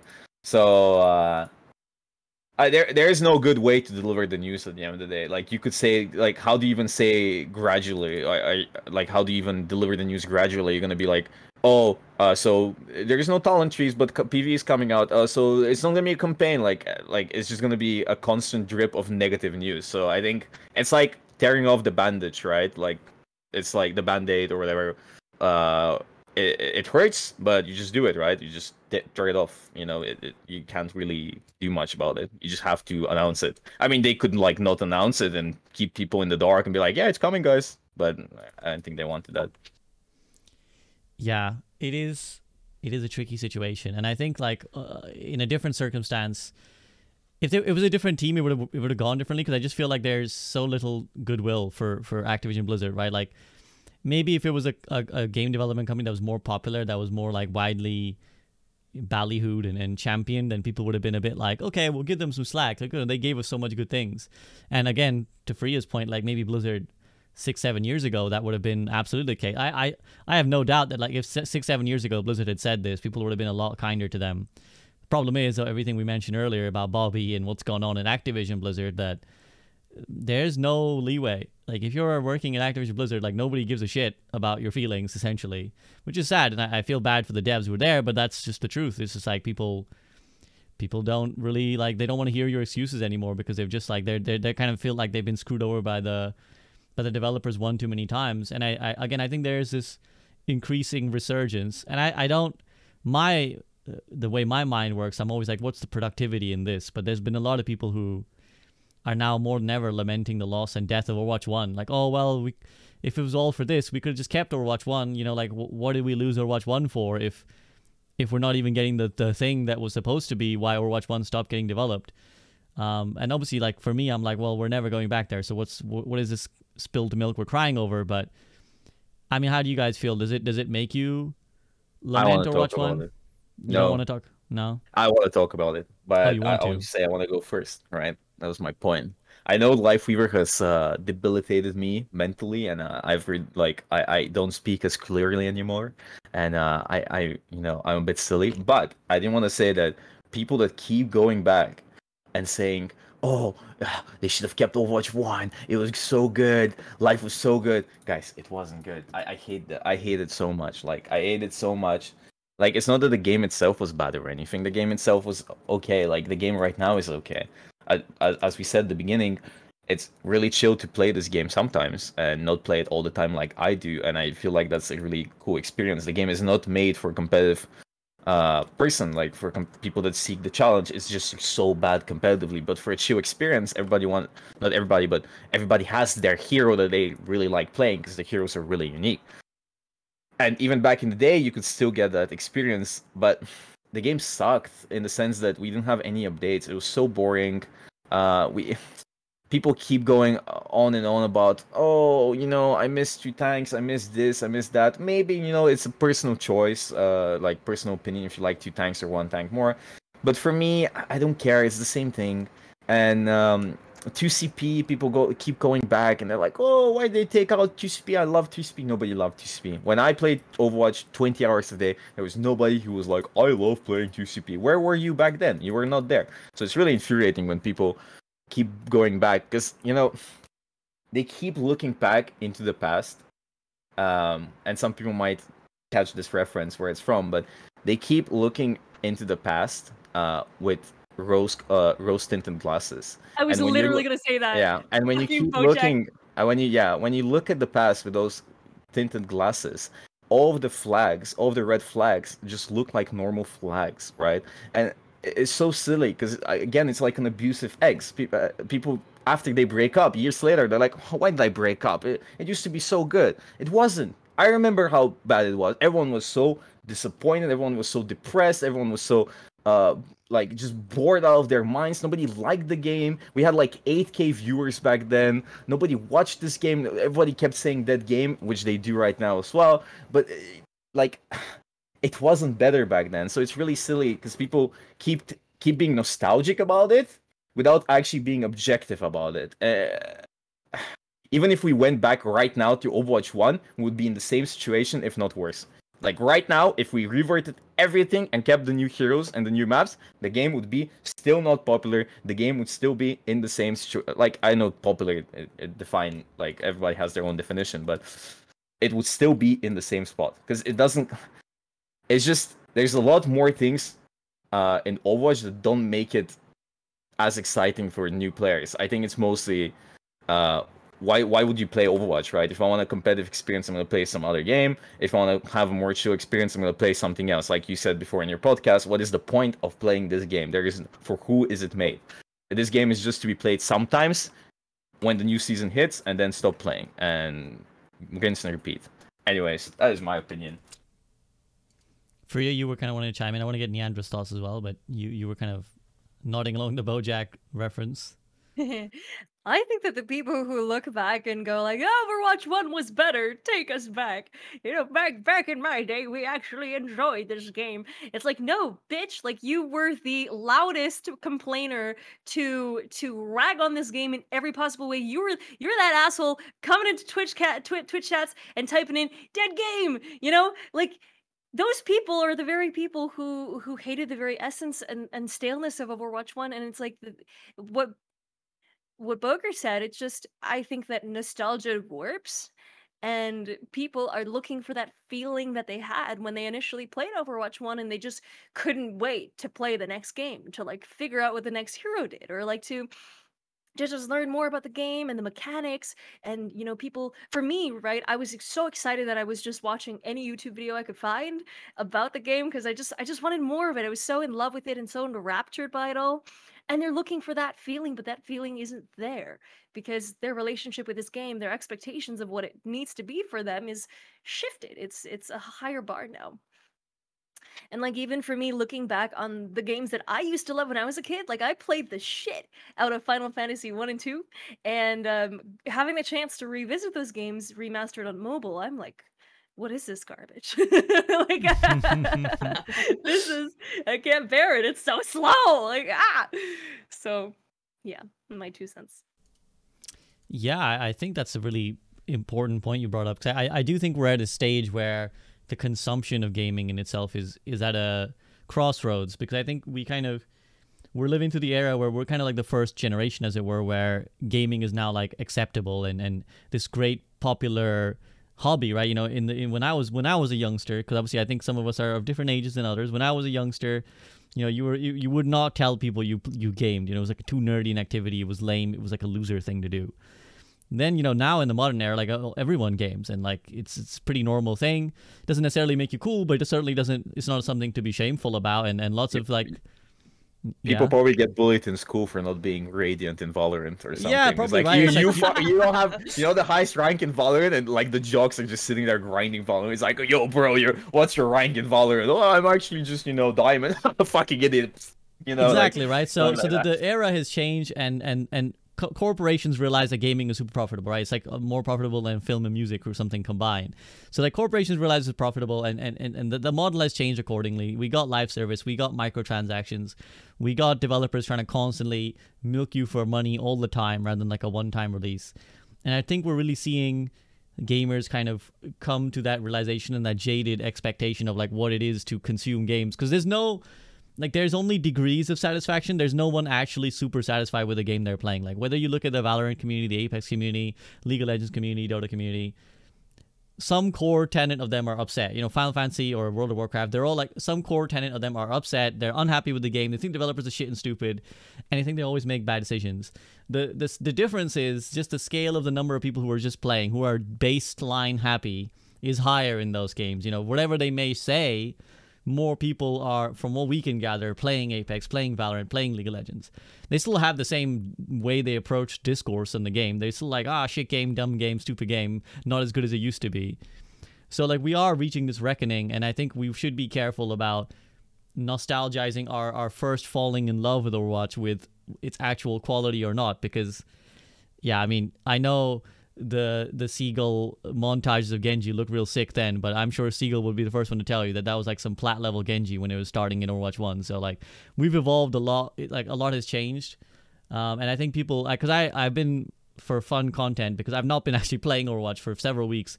For some fun content, I trolled through the forums yesterday and the day before, and there's a strong theme of people saying that, 2 tanks was better, it was easier to balance, 6 was better. And I think a lot of people are forgetting, well, pretty much the entire history of Overwatch, where they struggle to just be able to balance 2 tanks in the same game, like, or even multiple, like 3 and 4 tanks in the same team. And I think people are, nostalgia is a powerful drug.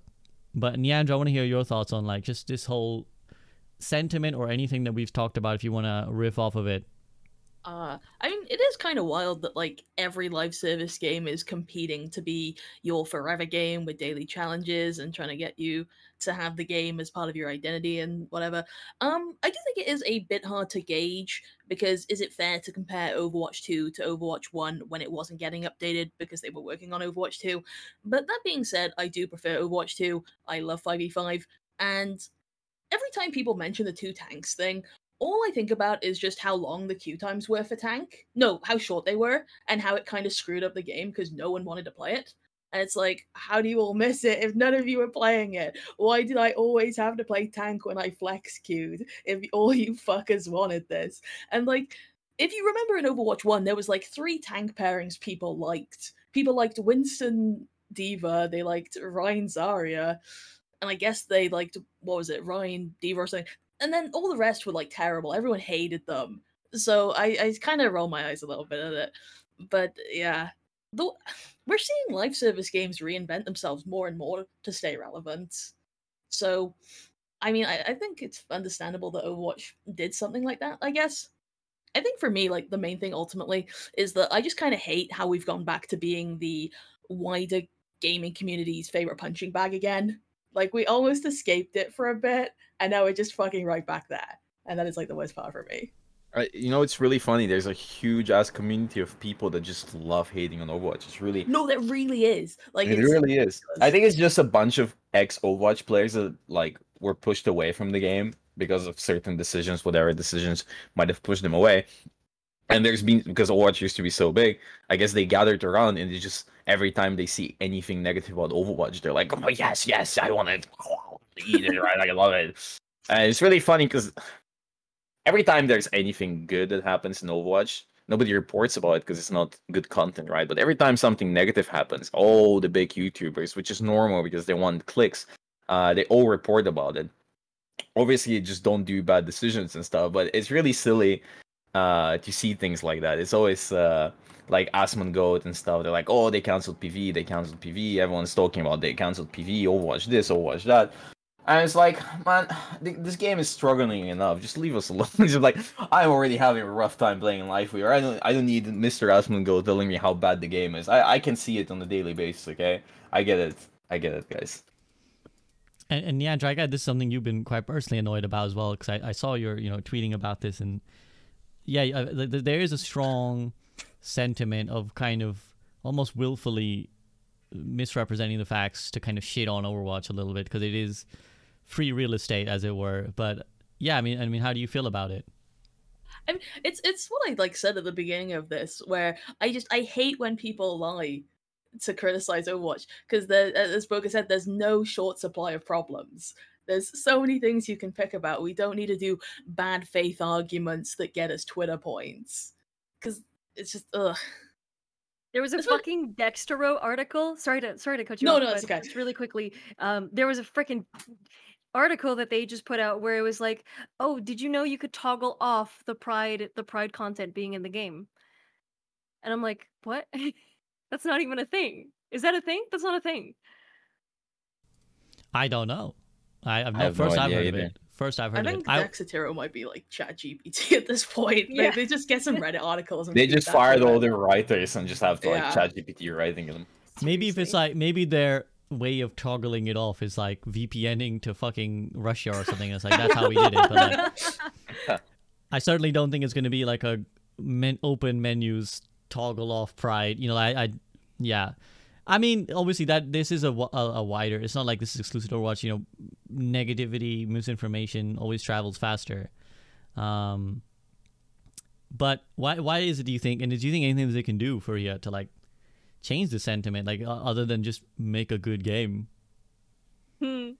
Like Niandra was saying, like I get so personally annoyed when I see that like purposeful spreading of misinformation, and it's not even in a funny way. Like, I appreciate that if it's like out of memery, great, right? I think it's important to add in some levity to tough situations, but uh, there's so much you can do. There's so much creativity to be had, so many things to report on. It's like, I hate it when people play into that negativity bias that's already just present in everything. It's fucking exhausting. Guys, do you remember No Man's Sky? No Man's Sky was the punching bag for a little while, and you know what the devs did? They shut the fuck up and they just delivered content. And I know it's probably not the best, idea to just stop talking at all, but if they just start delivering good content, like stuff that people really gonna get excited about, I think they could fix it. But they just need to give us the things, right? Like I just want stuff to do, right? Like, No Man's Sky was such a commercial failure when it came out. It was an absolute disaster. But they managed to pull the game out of the depths by just sitting there and relentlessly developing new patches and new content that people want and people are seeking for.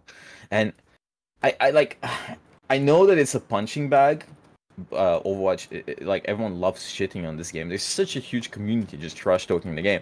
But I promise you that if the game just starts delivering what is, you not even promise, like fuck promises, but just starts delivering fun, engaging content that's not Star Wars, and just things to do and things to play and just fun stuff over time is gonna pop off. Apex also was struggling a lot, and then they started delivering. Yeah, now they're struggling again because their rank system sucks. But hey, people are playing Apex, and they're playing a lot more than they used to because they just shut the fuck up and they just developed the game. And I don't know what's happening again.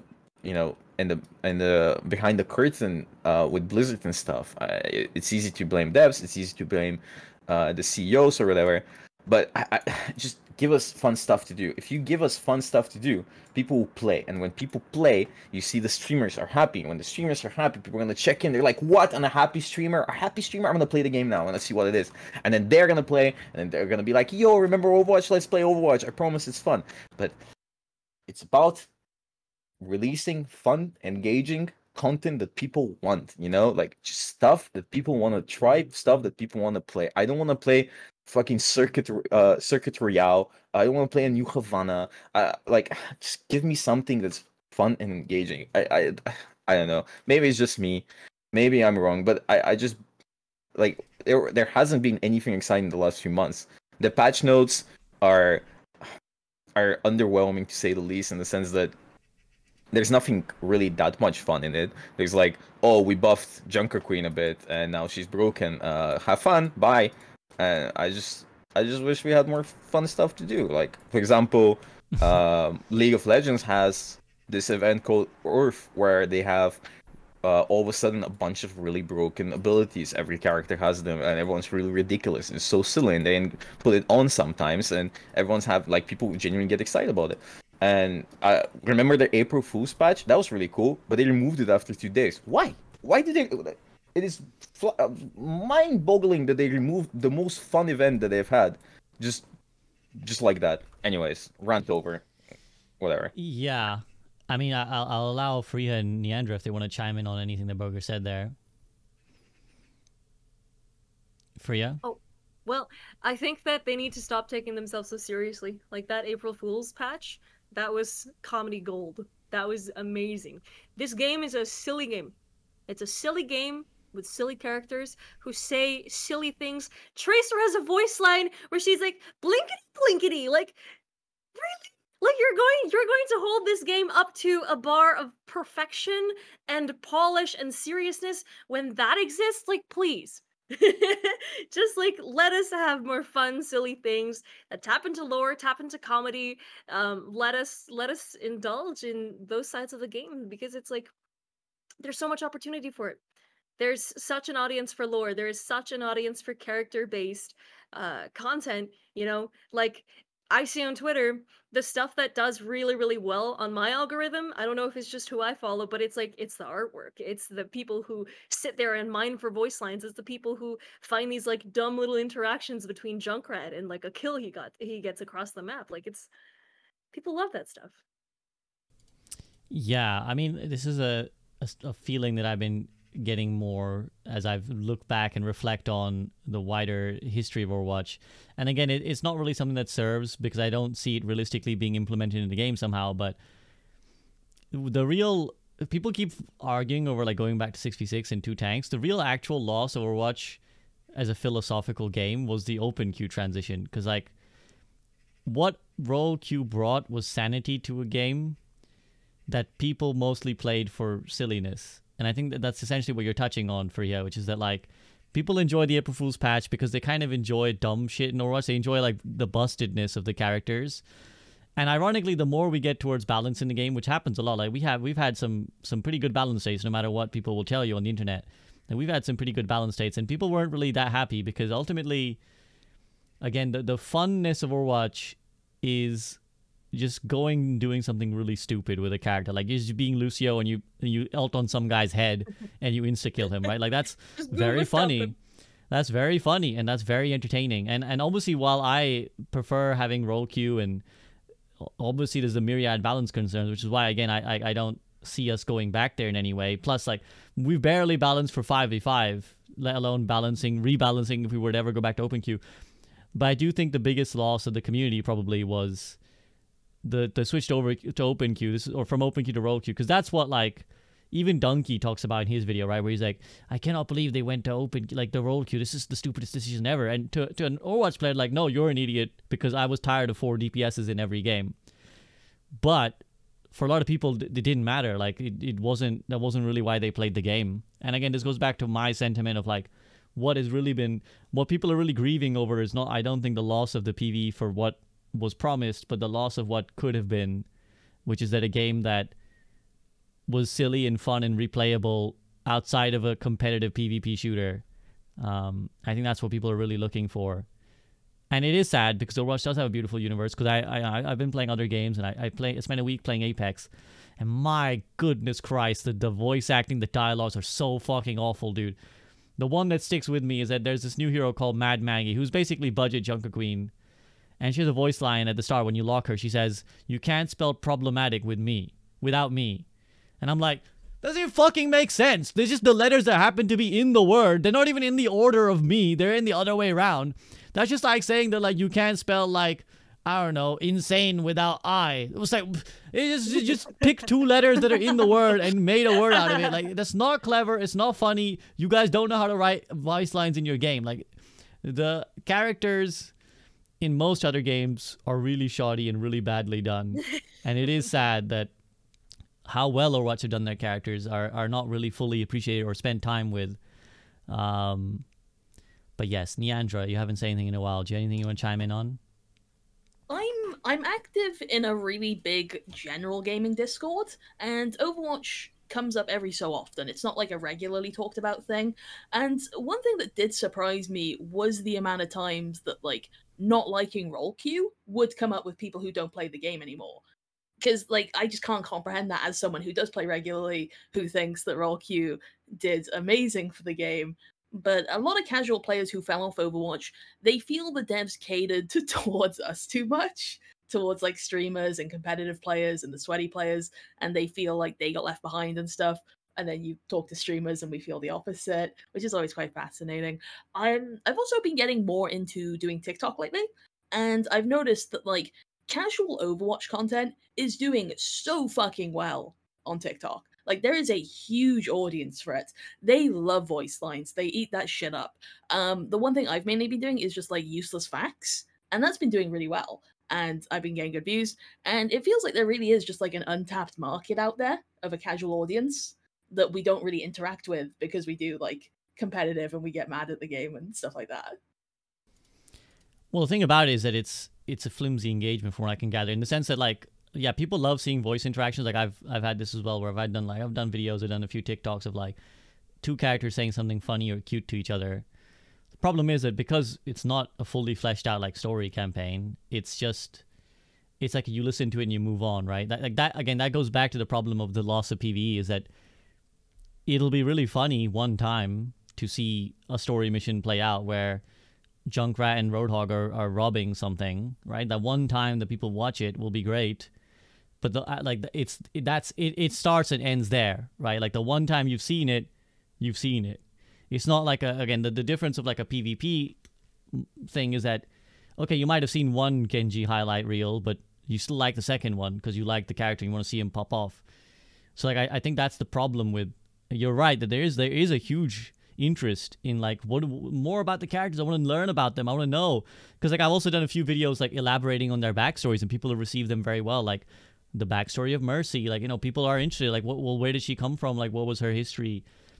But as long as that needs constant delivering, right? You need constant information about, like, well, you know, today we're going to tell you what actually happened to Ana between the ages of 25 and 40. Like, this is what she was doing. And if that doesn't come, then, like, you know, how long can you keep rehashing a one line from a comic somewhere to tell people that this happened? So I think that's unfortunately the problem with it. But yeah, there's really a solution for that, I think, apart from, like, more PvE. Mm-hmm. Do you guys have anything else you want to add to this? Oh. Sorry, go ahead, Niandra. No, all I was gonna say is, I mean, keep in mind we do get more content, at least. You know, like, we had Level Watch for Valentine's Day, and Starwatch. That was all. Fareeha, Bogur, you guys anything to add on this? Not really, no. Fareeha, pondering. Nothing Pondering for her me. orb. Nothing for you. Nothing for Okay. me. No. You approached that like a game show contestant was like, would you like a little vowel for you? And you're like, no, I'm sticking. I'm not gonna phone a friend. No. Okay, so no. let's head to concluding thoughts then. I've taken a lot of you guys' time. We haven't really even mentioned about playing Overwatch because I think honestly that's I kind of love irrelevant. playing Overwatch. Honestly, kind of irrelevant right now. Name one person that loves playing Overwatch. Go. Bogur. Yes, correct. Yes, true. I mean, we're not far from the next season of Overwatch, season 5, and obviously, you know, that brings with it some things that the devs have promised, like Magic and Mischief, or whatever it's called, and Quest Watch, I think. So What are those things? I don't know. Why know. don't they tell us? Tell us the numbers. What do they mean? Tell us. It's right Again, there. I Just can tell us. Just I say can only something. presume that they feel like it would be better to not pre-hype. I again, my expectations are very low. I feel like they're going to be somewhat the way Starwatch was, where can you imagine if they advertised Starwatch in advance, how more disappointed we would be?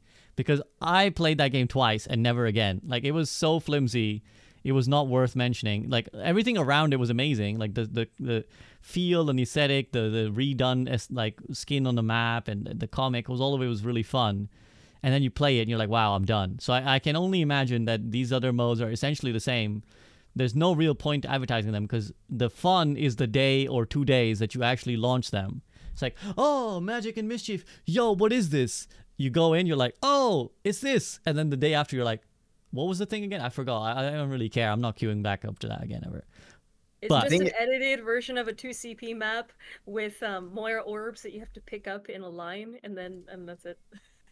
Quite It's possibly. so frustrating because I can come out now and say, guys, big news. I'm the lead game designer of Call of Duty. We're releasing Shmungus. And they're like, what the fuck is Shmungus? And we're like, guys, it's Shmungus. I'm so excited to announce this thing. It's just like, what is a Shmungus? Just, I don't know what this stuff means. Just show me what it means. Show me some gameplay. Man. You can't just tell me that it's exciting without actually showing me gameplay. So you're probably right at the end of the day. Yeah. I mean, on that note, though, I do want to get your guys' thoughts. So what are you kind of, A, expecting, and then B, hoping will come with Season 5? I'll give Niandra a bit to ponder over it. I'm going to give Fareeha the first bite of the apple, so, or peach in the Boger's case. Fareeha, what are you expecting and hoping from the next season of Overwatch? I don't know, man. I feel like my view is so skewed because I feel like I don't even see myself as like a primarily Overwatch content creator anymore. I'm like I'm very what's the word? I feel like I've been holding out hope way too long that this game is going to amount to something more and that it's going to, you know, be on the rise, and I'm kind of already on the route to not necessarily consolation, but like trying to figure out what the next thing is. And so whatever's coming ahead with Overwatch, like I hope they realize that they still have that lightning in a bottle that they supposedly thought that they missed out on capitalizing. But I don't know. I hope they cater more to the lore fanatics. I hope they cater more to the casual audience because I feel like the competitive side of Overwatch is so desolate. It's like I don't care about that anymore. But yeah, I hope we see more content on that side of things. I like it. Boger will A bit of a be doomer doing... take. I'm sorry. No, I mean, it's totally valid. I mean, honestly, like, yeah, I think that's a more realistic picture, that because I think some people have been like, oh, finally they'll actually dedicate time to the PvP, and I'm like, I'm just like, guys, this is it. Like, when they say that, like, we're gonna focus on the PvP, this is what they mean. What we got is what they mean. Like, this cadence of releases of balance patches, like, that is in their mind catering to the PvP side. So I don't personally have a lot of hope in that vastly improving. So yeah, I mean, fun stuff to do is great. Boger, you'll probably still be playing Lifeweaver. I'm hoping for the next season that I get Grandmaster.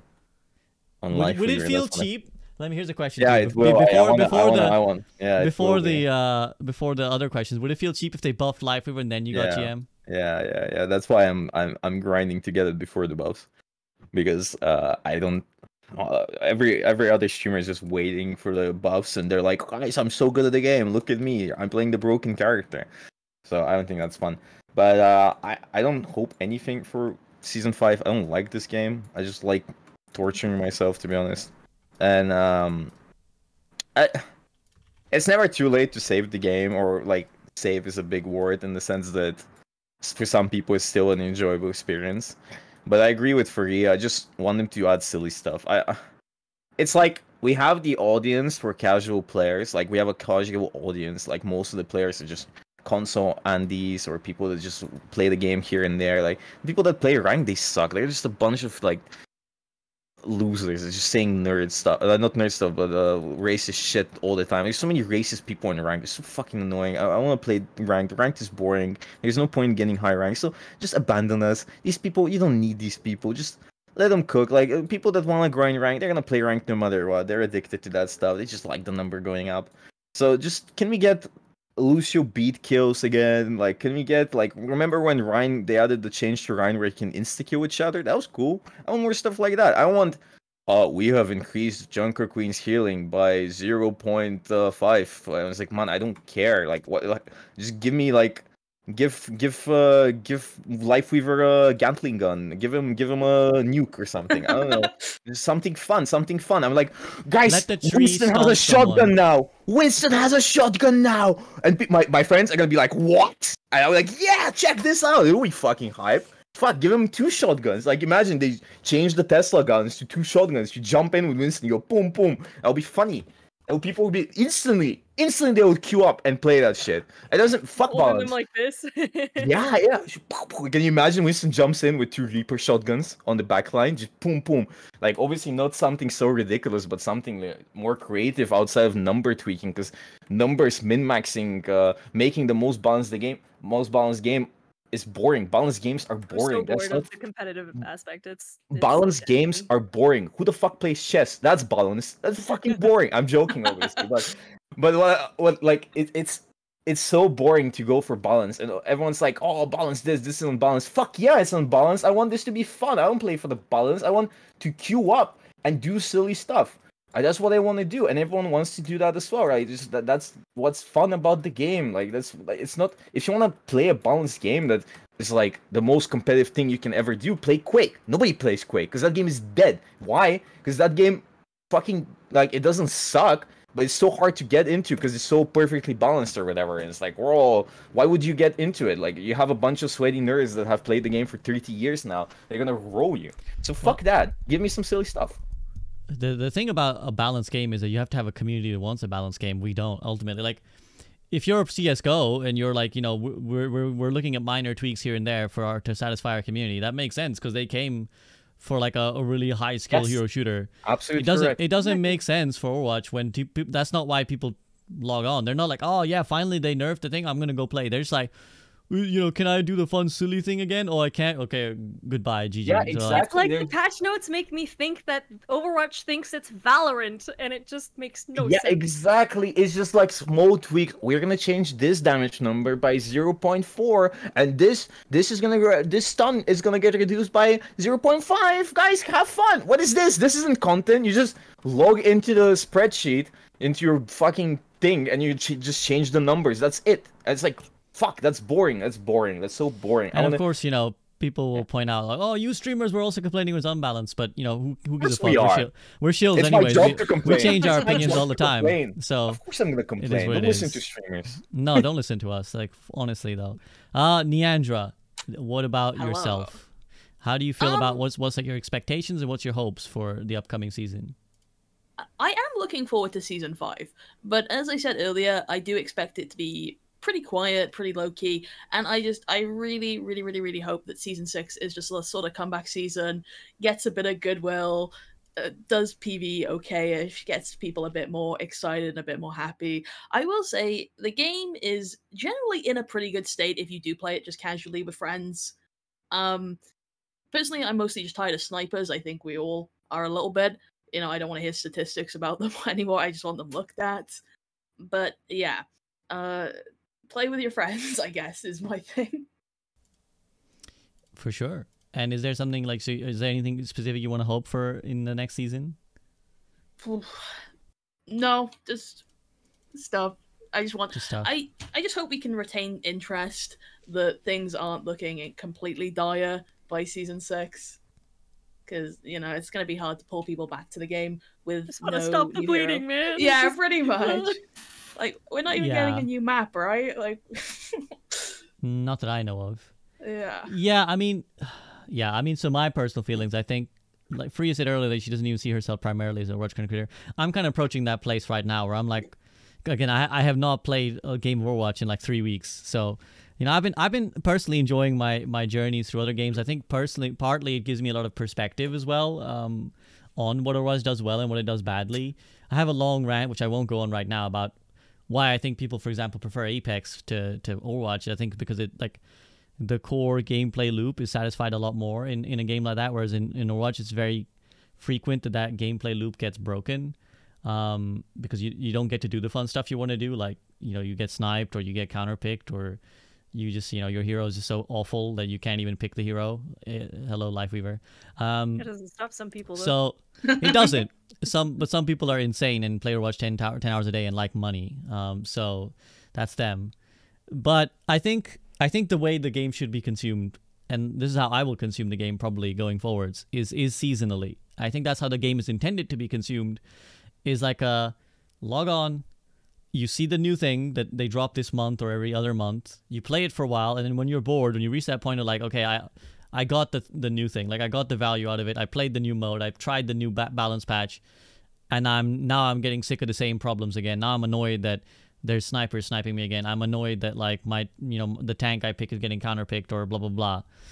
So at that point, go play a different game. I think which is odd advice for me to give as a content creator, because like technically I need people to watch my videos on Overwatch to continue sustaining myself. But I genuinely believe that that's the healthiest way for anyone listening to consume the game, is like go on seasonally, enjoy the new thing, and then like move on, because I don't think this is going to be a game going forwards that will be played for every day of the 2-month period that the season lasts or whatever, right? So that's my POV. But anything else you guys want to add before I let you get going? I think what you said makes a lot of sense. I think you absolutely need to be finding your own joy in this game. I think you were the one who said that a while back, right? You have to find what joy means to you. Sometimes it's the silly stuff. If you are one of those nuts who just likes the competitive aspect of Overwatch, like go for it, right? Go for it as long as it makes you happy. And it just, whether that means like Niandra, and I agree too, like playing with friends, playing with people who are reliable, who are going to be fun, on the same page as you, like that stuff makes the game so much more enjoyable. And just like chase that joy, right? 100%. And on the note of chasing the joy, I will thank very much my 3 guests here for coming on and trying to chase the joy with me and trying to provide some insight. And I very much appreciate your time and company, guys. So I hope you guys have a great rest of your day and week. I hope the rest of the season, if you continue to play Overwatch, is a lot of fun for you. I hope, Bogur, you hit GM. I'm going to have a lot of fun for sure. I hope you finally get there, because I think it would be great. I want you to be the first guy to do it, because I don't want, and I really hope it might happen because dog hero, but like I don't want like no one to get there and then they buff him and then everyone gets there, right? Suddenly Defran is like, I'm back, fellas. I got my Lifeweaver and ranked to GM ready to go, and like it's actually quite easy to get GM in now. Like it's kind of free. Yeah. So I want you to be the one guy who does it. I mean, funnily enough, I was thinking you're literally like, there's probably no one in the world who's played more Lifeweaver than you. Like literally, there's no one. I'm the guy. I'm literally the guy. You're like literally the guy who has played the most Lifeweaver in the world. So that's funny, and I hope you get to GM.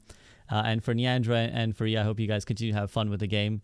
For me, I'm going to go take a dinner break, and then I'm going to play some Diablo. So I hope you guys have a great rest of your day. Thank you so much for joining me, and peace out. Yeah, thanks.